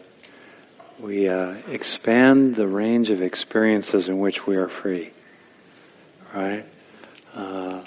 And the larger point, I'll just say this, then let's keep practicing, is it's very useful to know what certain states of being are like, especially useful ones. To quote Gil Fronsdal again, teacher of mine, I asked him recently what his personal practice was. That's always a useful question, especially in people far along. What's your practice? What do you actually do? I want to hear from the saints, not the theologians. Gil would resist sainthood. But I mean in general, what's your practice? What do you do? He paused and he said, I stop for suffering. I stop for suffering. His own and other people. So it's useful to be aware of nuances of suffering, subtleties of pressure, intensity, insistence. It's also very useful to be aware of what it's like to have a mind quieter, or to establish an intention, or to know what it's like to get a sense of the whole body breathing. It's really useful. And as we have these states of being, that's an opportunity to internalize them, to, in other words, turn that pattern of neurons firing into neurons wiring, or to put it differently, to move from state to trait. And then as we increase trait tranquility, or trait steadiness of mind, or trait self-compassion, then it's easier to draw upon that trait, which we're growing, learning and developing, cultivating, as needed as an activated state to deal with whatever we need to deal with. And also increasingly these beneficial traits start operating more and more in the background. I was thinking of like listening to music. You listen to a complex piece of music, you hear it really as a whole, but then you start to listen carefully and you can pick out, in my case, your son playing viola in the Marin County Youth Orchestra many years ago. And in the same way we start being able to identify, we have certain wholesome traits of mind, qualities of heart, if you will, that start playing in the background of the music of the mind, shaping it and conditioning it and helping it. So that's what we've been doing here. We've been tracking roadmaps and operating manuals from the Buddha, neurologizing them to some extent, and then most important of all, trying to deepen in our experiential practice here. So that's the fundamental purpose. In that context, I now want to talk about the states in particular having to do with the jhana factor, sometimes translated as joy. And the root of the Pali for that jhana factor, that factor of absorption and steadiness of mind, is sukha. Sukha relates to Sanskrit, which is the origin of the word sucrose, or sugar. Sukha is sweet. Sukha is at the other end of the spectrum, or distinct from dukkha. Dukkha being the Pali word for suffering. Ka is the nature of things. Sometimes people liken that to where an axle meets the hub of a wheel. Du means wonky, meh, unsatisfying, not so good. So suffering is like a wobbly grinding of the wheel of the mind meeting the axle of reality, dukkha. And sukha is well-being. So why would the Buddha, who was perfectly prepared to do ascetic practice, call out joy, along with bliss or rapture, as one of the 5 major factors, or as a very appreciated factor of awakening? There are a variety of reasons, technically, and I won't go into a lot of detail. Experiences of positive emotion, including subtle forms of positive emotion, increased dopamine activity amongst other neurotransmitters, and as dopamine activity increases, we're more able to stay stably attentive to something. So happiness is skillful means. It promotes steadiness of mind. Sukha, happiness, is also rewarding, so it tends to motivate us. And also, as we increase in our sense of the sweet joy of the way, to quote the Buddha, that also releases and encourages dopamine and other neurotransmitter activity that steepens a person's learning curve, their growth rate, as they engage in practices. So for all those reasons, sukha is skillful means. A teacher of mine, Christina Feldman, pointed out that we can distinguish 3 aspects of the joy factor of steadiness of mind, awakening broadly: happiness, contentment, and tranquility. So momentarily, I'll move through a 3-step meditation that's about differentiating. There's a line: you differentiate to integrate. We need to distinguish among the instruments of the orchestra before we can blend them together and make beautiful music. So distinguishing among happiness, contentment, and tranquility is quite useful. And tranquility is also something that we've explored a bit already today. So that's the larger frame. And my own personal practice, I would say there have been several major helps to me along the way. One of the very first ones was a focus on steadiness of mind, the samadhi pillar of practice, concentration, steadiness of mind. Also a strong appreciation for positive emotion, and also, which we'll get to at the very end, generosity, dana, the giving as a real aid to personal practice. So we're going to explore here different aspects of positive emotion. And then we'll wrap up by 4:30. Okay? All right. So we're going to do this in 3 meditations. If you start spacing out, or if you want to get sleep, or if you get sleepy, it's okay to stand up.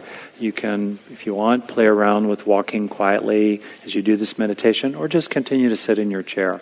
And I'll take a kind of a micro break between each of these 3 meditations here. All right. Here we go. Okay. So the first one is happiness. it helps to recognize that happiness is skillful means. It's okay to let yourself be happy.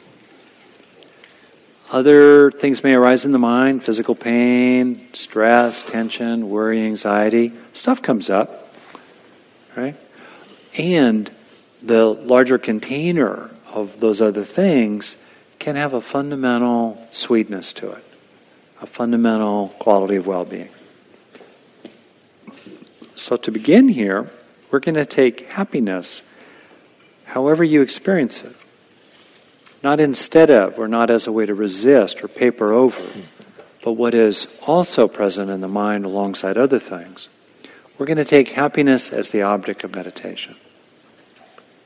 So to begin with, as we did a little bit earlier in the morning, bring to mind some things that help you feel grateful,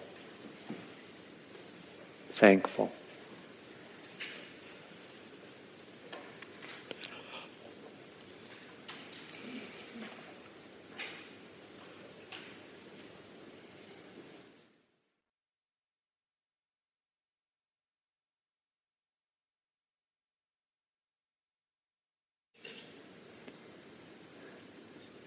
You might also bring to mind things that you feel glad about,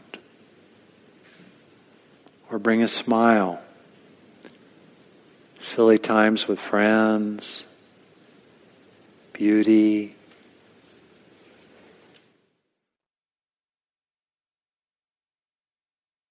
appreciating people who are caring toward you.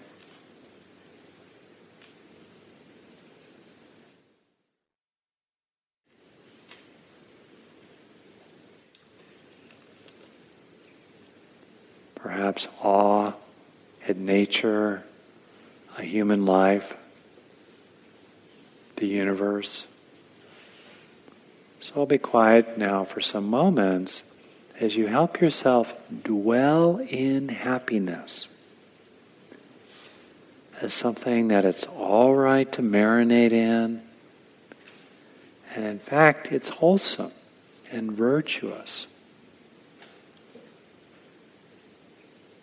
To cultivate the capacity to rest in happiness.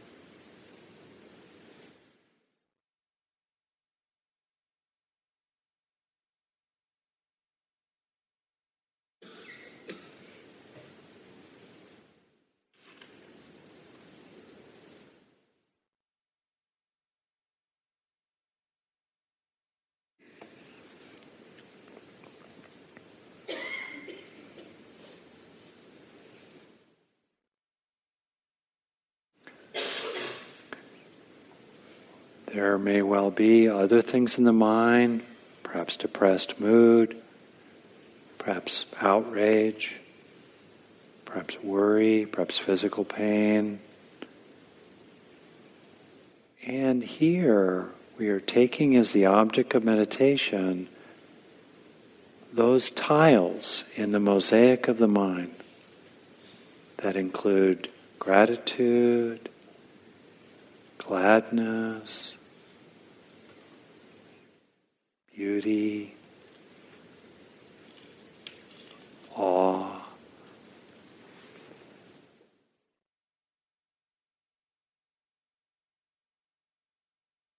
pleasure,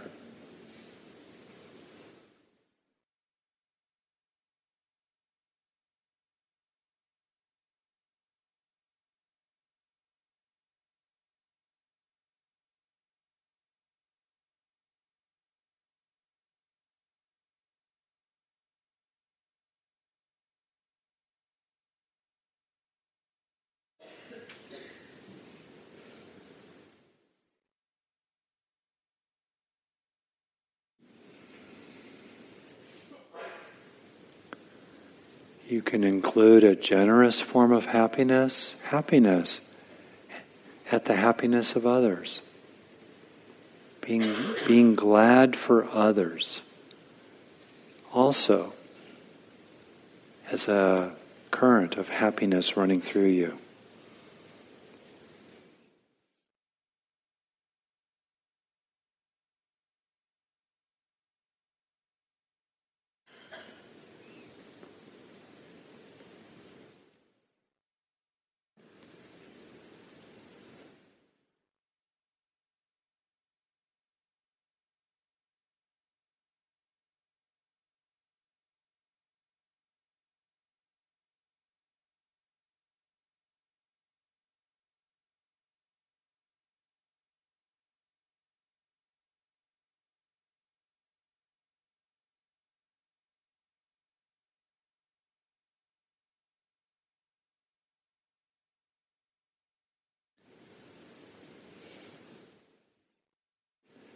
Encouraging the embodiment of this, you might allow a soft smile to come or widen.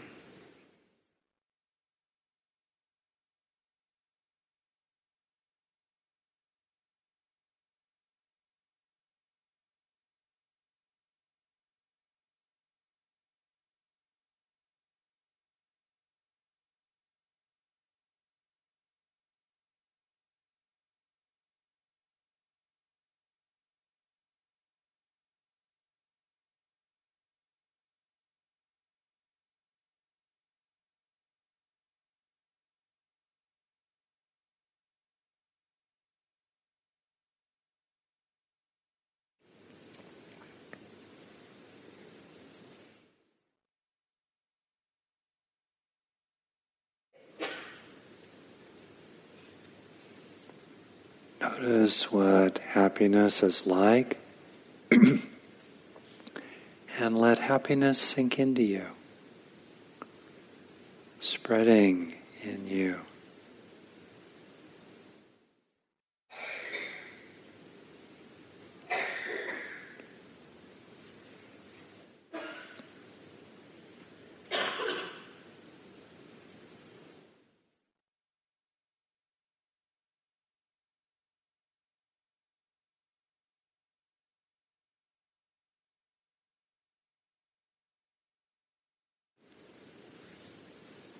And then in the second step here,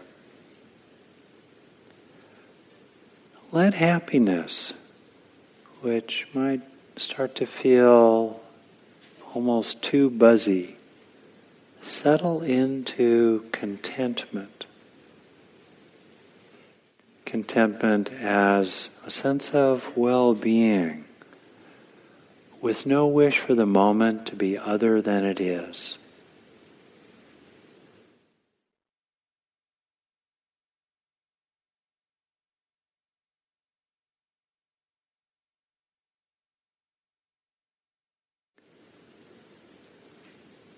Be mindful of any sense of disappointment, frustration, or striving.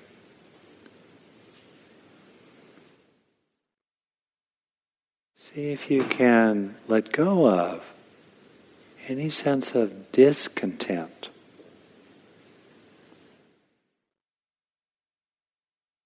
Replaced with a growing sense of simple contentment.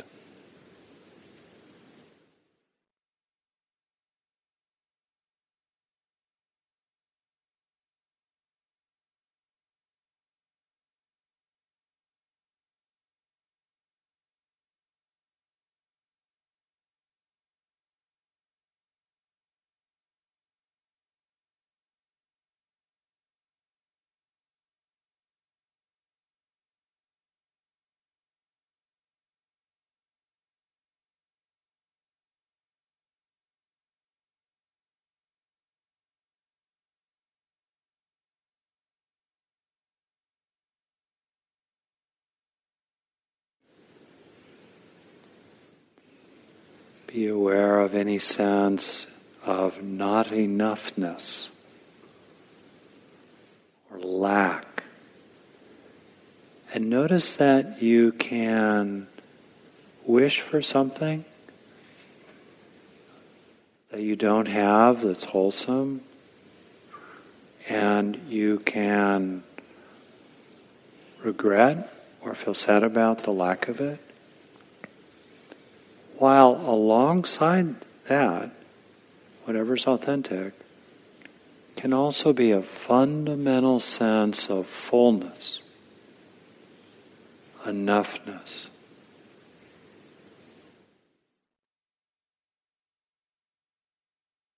As the resting state of your being.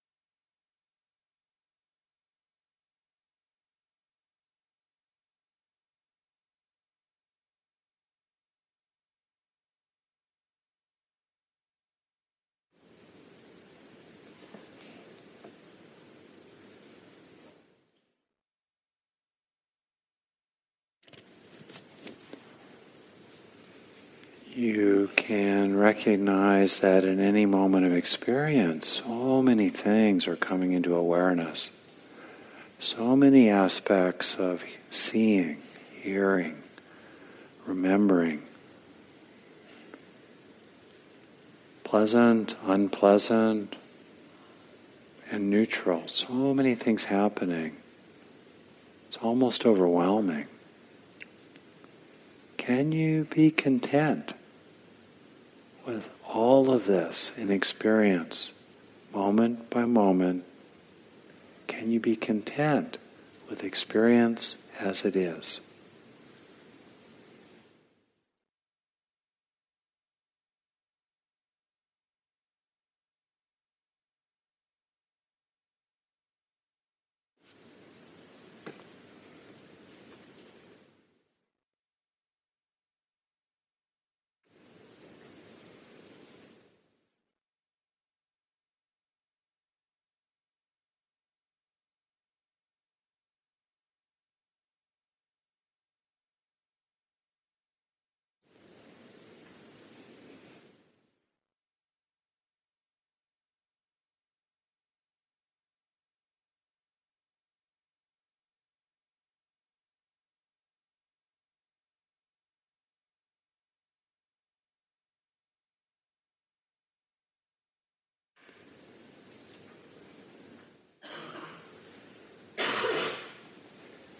As you rest in a peaceful well-being, as contentment grows, you can be aware that any kind of craving is starting to fall away.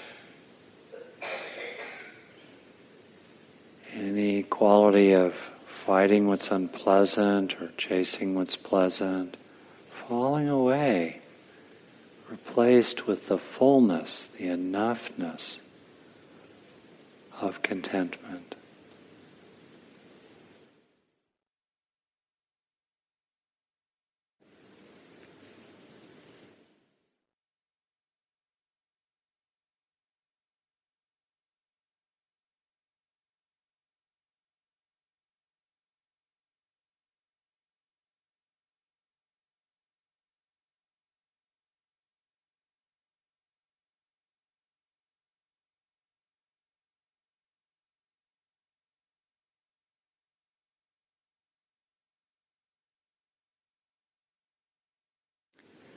If you like, you can support the sense of contentment with soft thoughts such as, "Thank you," or in your own way. Find what works for you. What a relief. Ah, thank you. Contented.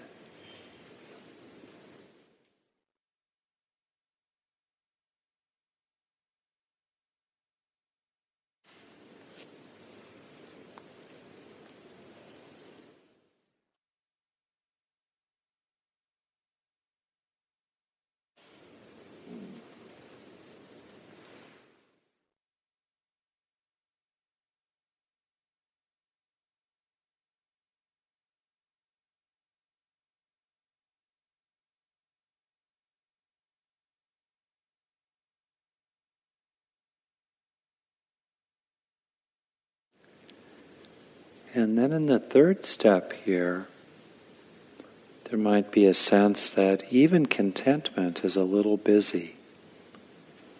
And letting yourself settle into the deepest aspects of sukha, tranquility. The Buddha named tranquility as one of the 7 factors of awakening. Allowing a growing stillness. If there is busyness or noise in the mind, it can be experienced as moving through a space that is still and undisturbed by it.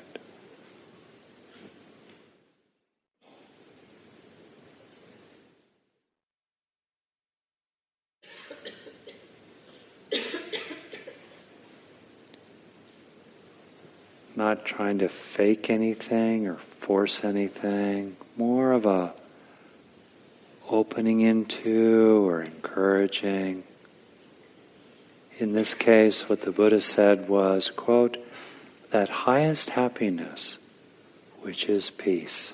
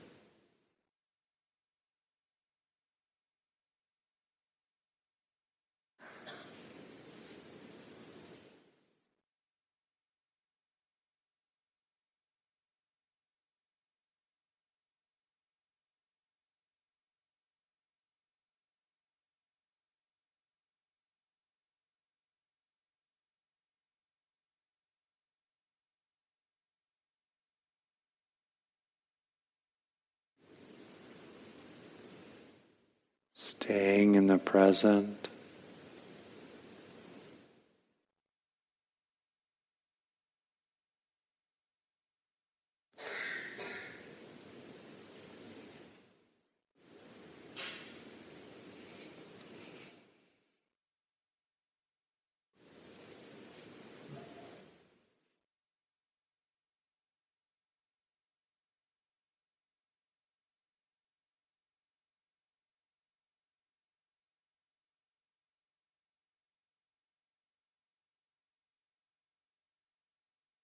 Helping yourself enjoy being at peace.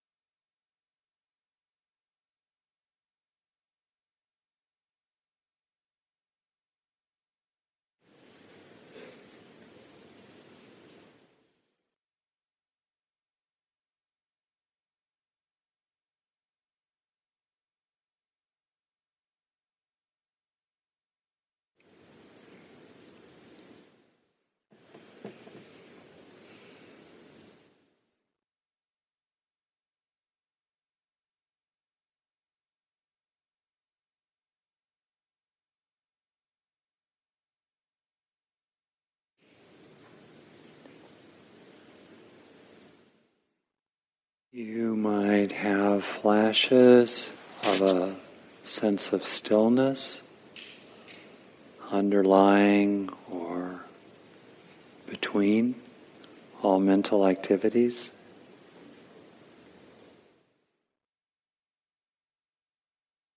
Or perhaps a sense of that stillness that's sustained.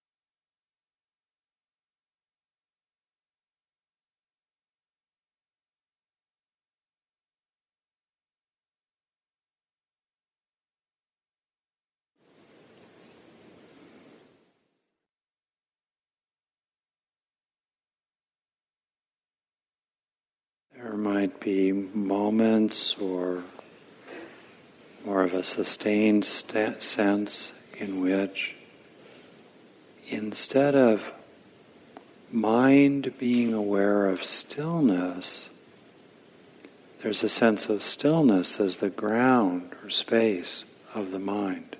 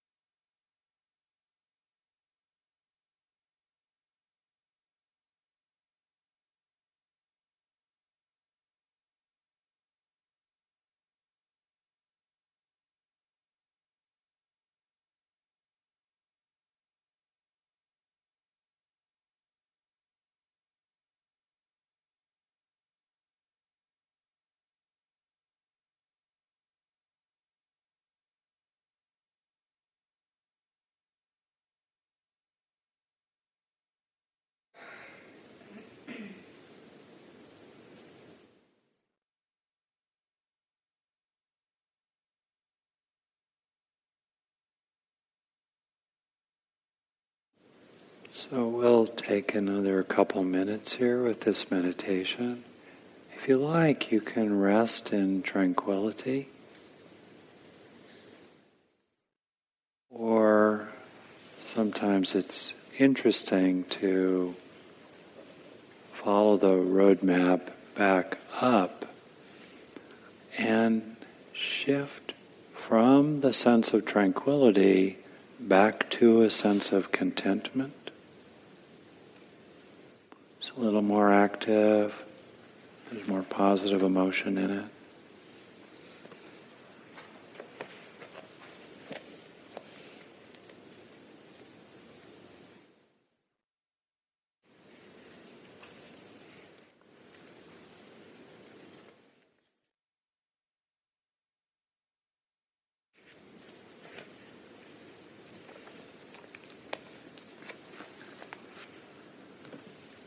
And if you like, it can sometimes be skillful to shift again from contentment to happiness, especially a loving happiness, a gladness for others.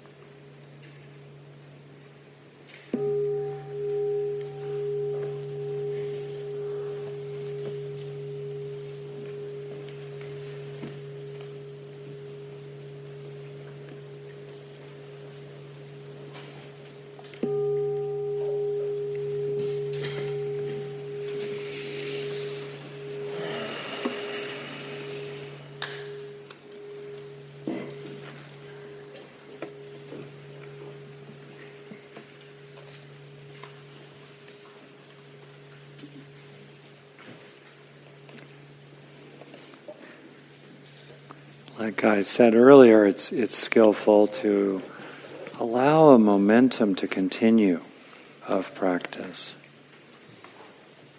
even as we engage words more or get ready to drive home. And we thought it would be nice to finish on this quotation and open it up for some final discussion. From one of the main collections of teachings from the earliest Buddhist tradition, the Majjhima Nikaya.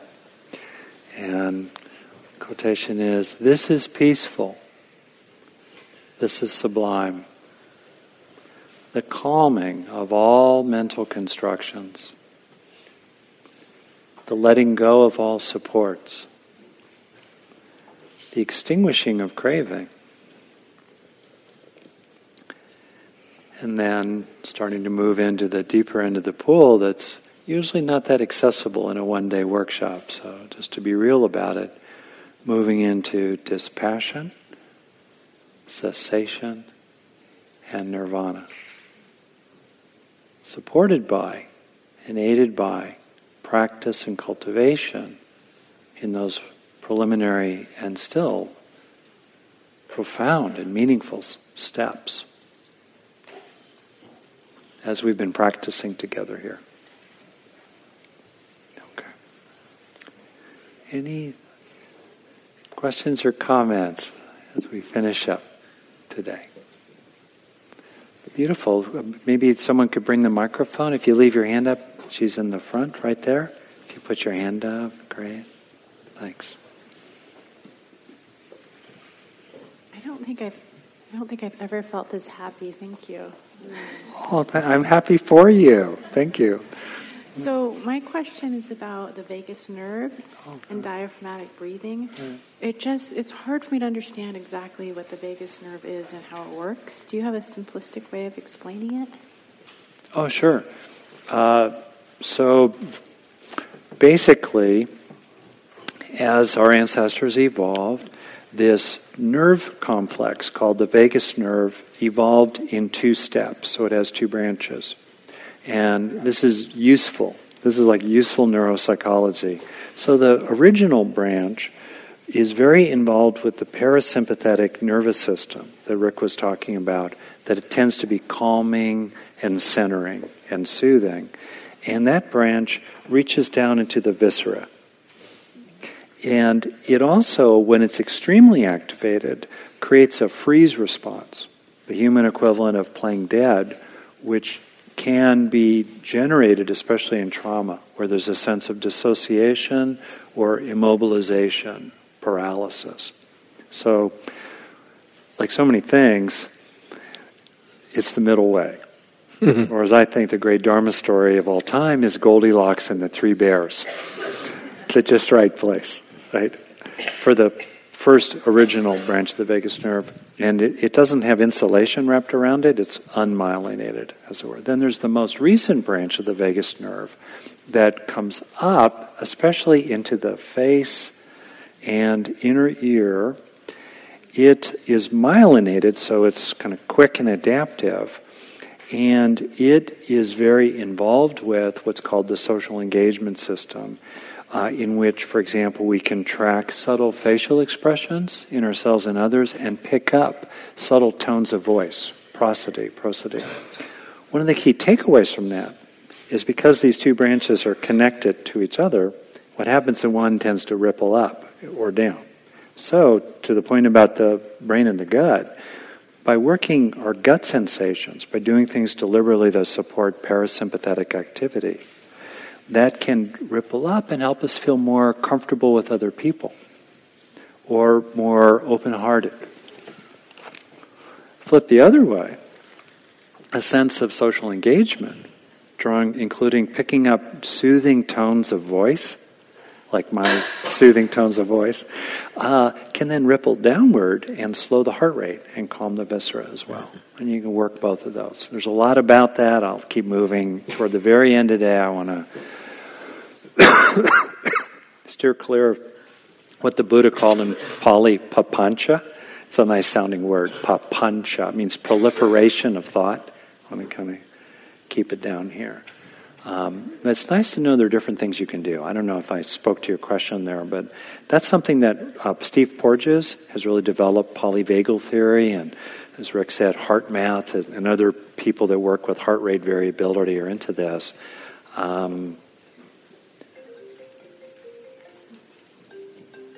Yeah, the temple bell is ringing. Okay, another person. Another person or two? Great, right there. Great.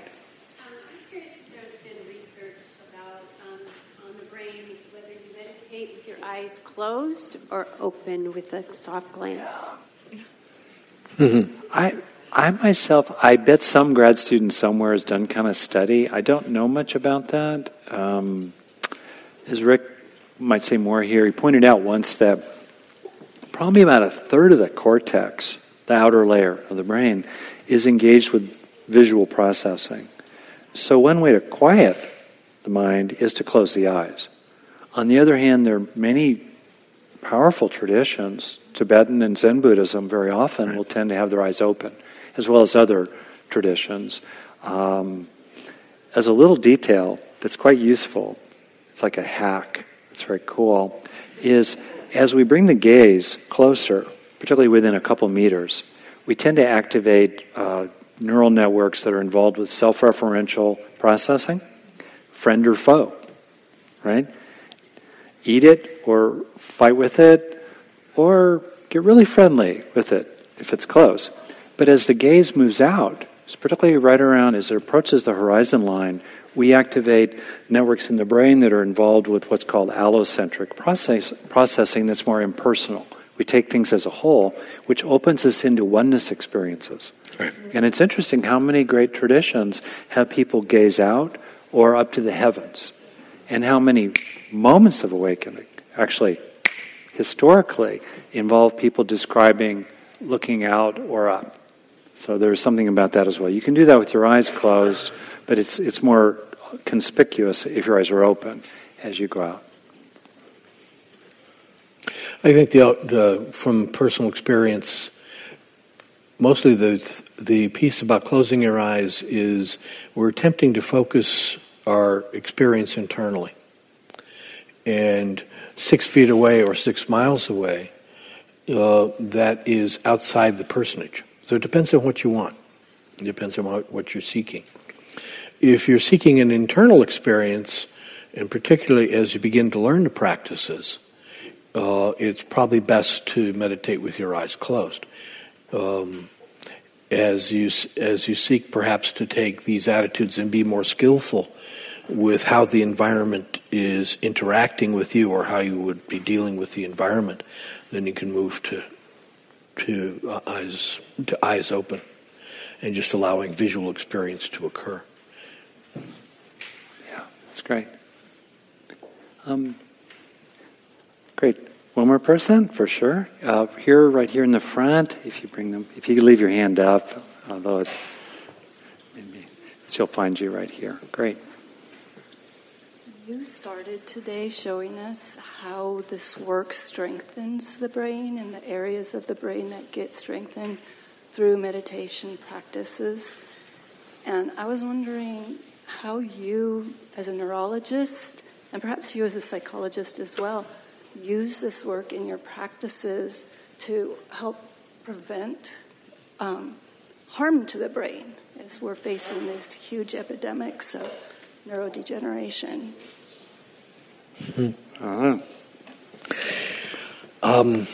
There is a lot of work still to be done, and in this area, what we do know is people with strong meditative practices and strong spiritual practices have less of a tendency to have degenerative conditions progress. There's a study that was done in North Carolina, which was, I think, about 10 years ago, looking at patients who had weekly spiritual practices. These were mostly Southern Baptist, but there were a couple of Buddhists in there, which is kind of fun. And all of these patients had Alzheimer's disease, and the content of the spiritual practice may not be as relevant as the fact that the presence of a spiritual practice was as effective in preventing the degeneration of the Alzheimer's as any of the medicines I can prescribe. There's a lot of literature to show that the activation of the stress response, the hypothalamic pituitary adrenal cortical axis, in response to actual threat and or perceived threat and or to the rehearsed threat that PTSD is involved in, that activation results in the secretion of cortisol, and cortisol is a neurotoxin and can result in hippocampal atrophy, quite significant. The hippocampus, in addition to some of the stuff that Rick talked about earlier, is your working memory. It's the thing that if I ask you to remember a series of numbers or 5 words or something, that will be running that tape until I ask you to recall them.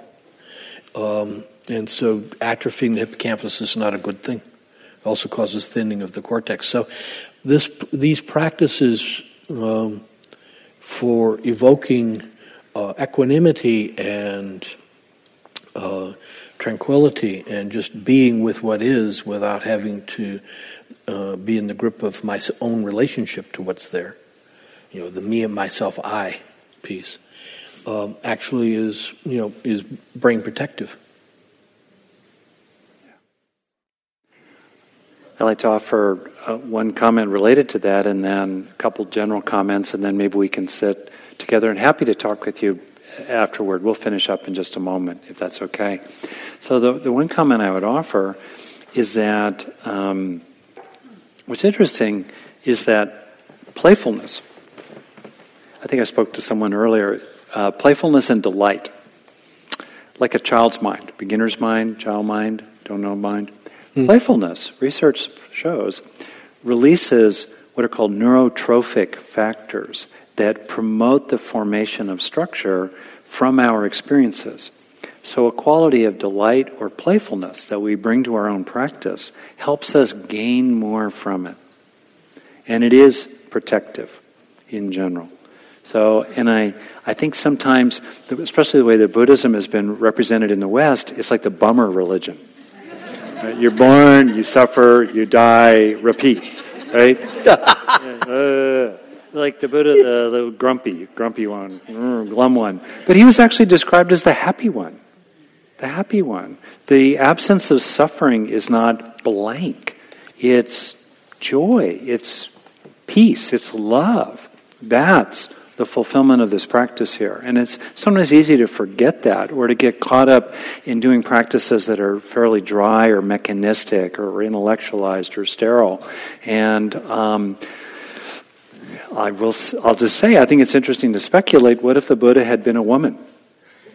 The Dharma, the truth of reality is what it is, but the way it's described and the practices around it, who knows, might have emerged in different ways, including over the last 2,500 years. So in any case, I think that it's important, whether it's based on an understanding of neuropsychology or just practical wisdom, to bring a quality of heart and play, curiosity, interest to one's own practice. I think of one of the senior American Buddhist teachers, Joseph Goldstein. I remember him being asked once in a group I was in, what looking back over his life of practice, what had been most useful for him, or what did he draw upon? And he paused and reflected. He said, curiosity. Or that relates to one of the 7 factors of awakening, investigation. So that quality of curiosity, play, trying things is really important. And then that goes more broadly to the ways in which I'm really struck by the ways that the Buddha just laid out the whole path. He didn't have secret teachings, as best we can tell, reserved for the really cool people. He just laid it out. And part of what was radical at his time, somewhat due to being nudged, including by his own mother, as best we can gather, he laid out the whole path for monastics and householders, people of all castes, and men and women alike. Whew. And wherever we are on that path, it's helpful to appreciate that the Buddha's laid out a path, and he encouraged people to go as far as they can, and including all the way to the highest mountains. So even if we start out in the dusty plains or move into the foothills, we're aiming for Mount Everest eventually, including possibly in this life. And one of the things that has motivated Rick and me in this particular workshop is to lay out some pretty hardcore tools that the Buddha just laid out as matter-of-factly. For example, in the Noble Eightfold Path, it's the Eightfold Path, not the Sevenfold Path, and it includes wise concentration, which includes the jhanas, these non-ordinary states of awareness. So I just think that's great to feel that encouragement to, yes, it's nice to be a little more aware, and it's nice to be a little kinder to other people. Great. Better than the alternative. And that's not the whole of the path. That's part of it. That's a piece of it. Keep going. Really, really important thing. And to that end, I want to finish here perhaps with a quotation from the Buddha, and then we can sit for a minute, wishing others well, and then we'll ring the bell 3 times. That'll be our formal end. There's this quotation from the Dhammapada that goes like this. Think not lightly of good, saying it will not come to me. Drop by drop is the water pot filled. Likewise, the wise one, gathering it little by little, fills oneself with good.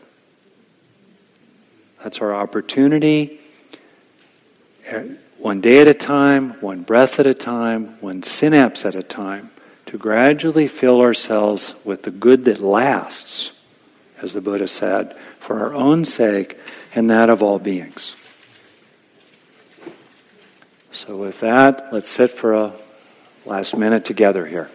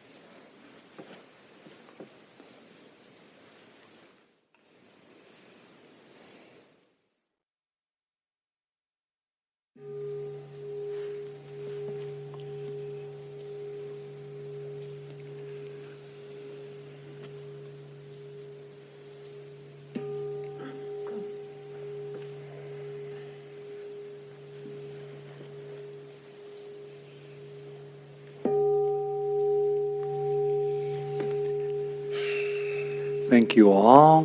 Thank the volunteers. Sign out for CE. May you be well. May you be happy, may you be awakened and be free. Drive safely home. Safe journey.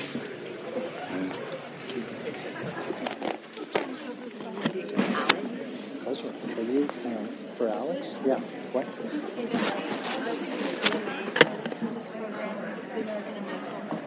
Is it? What about it?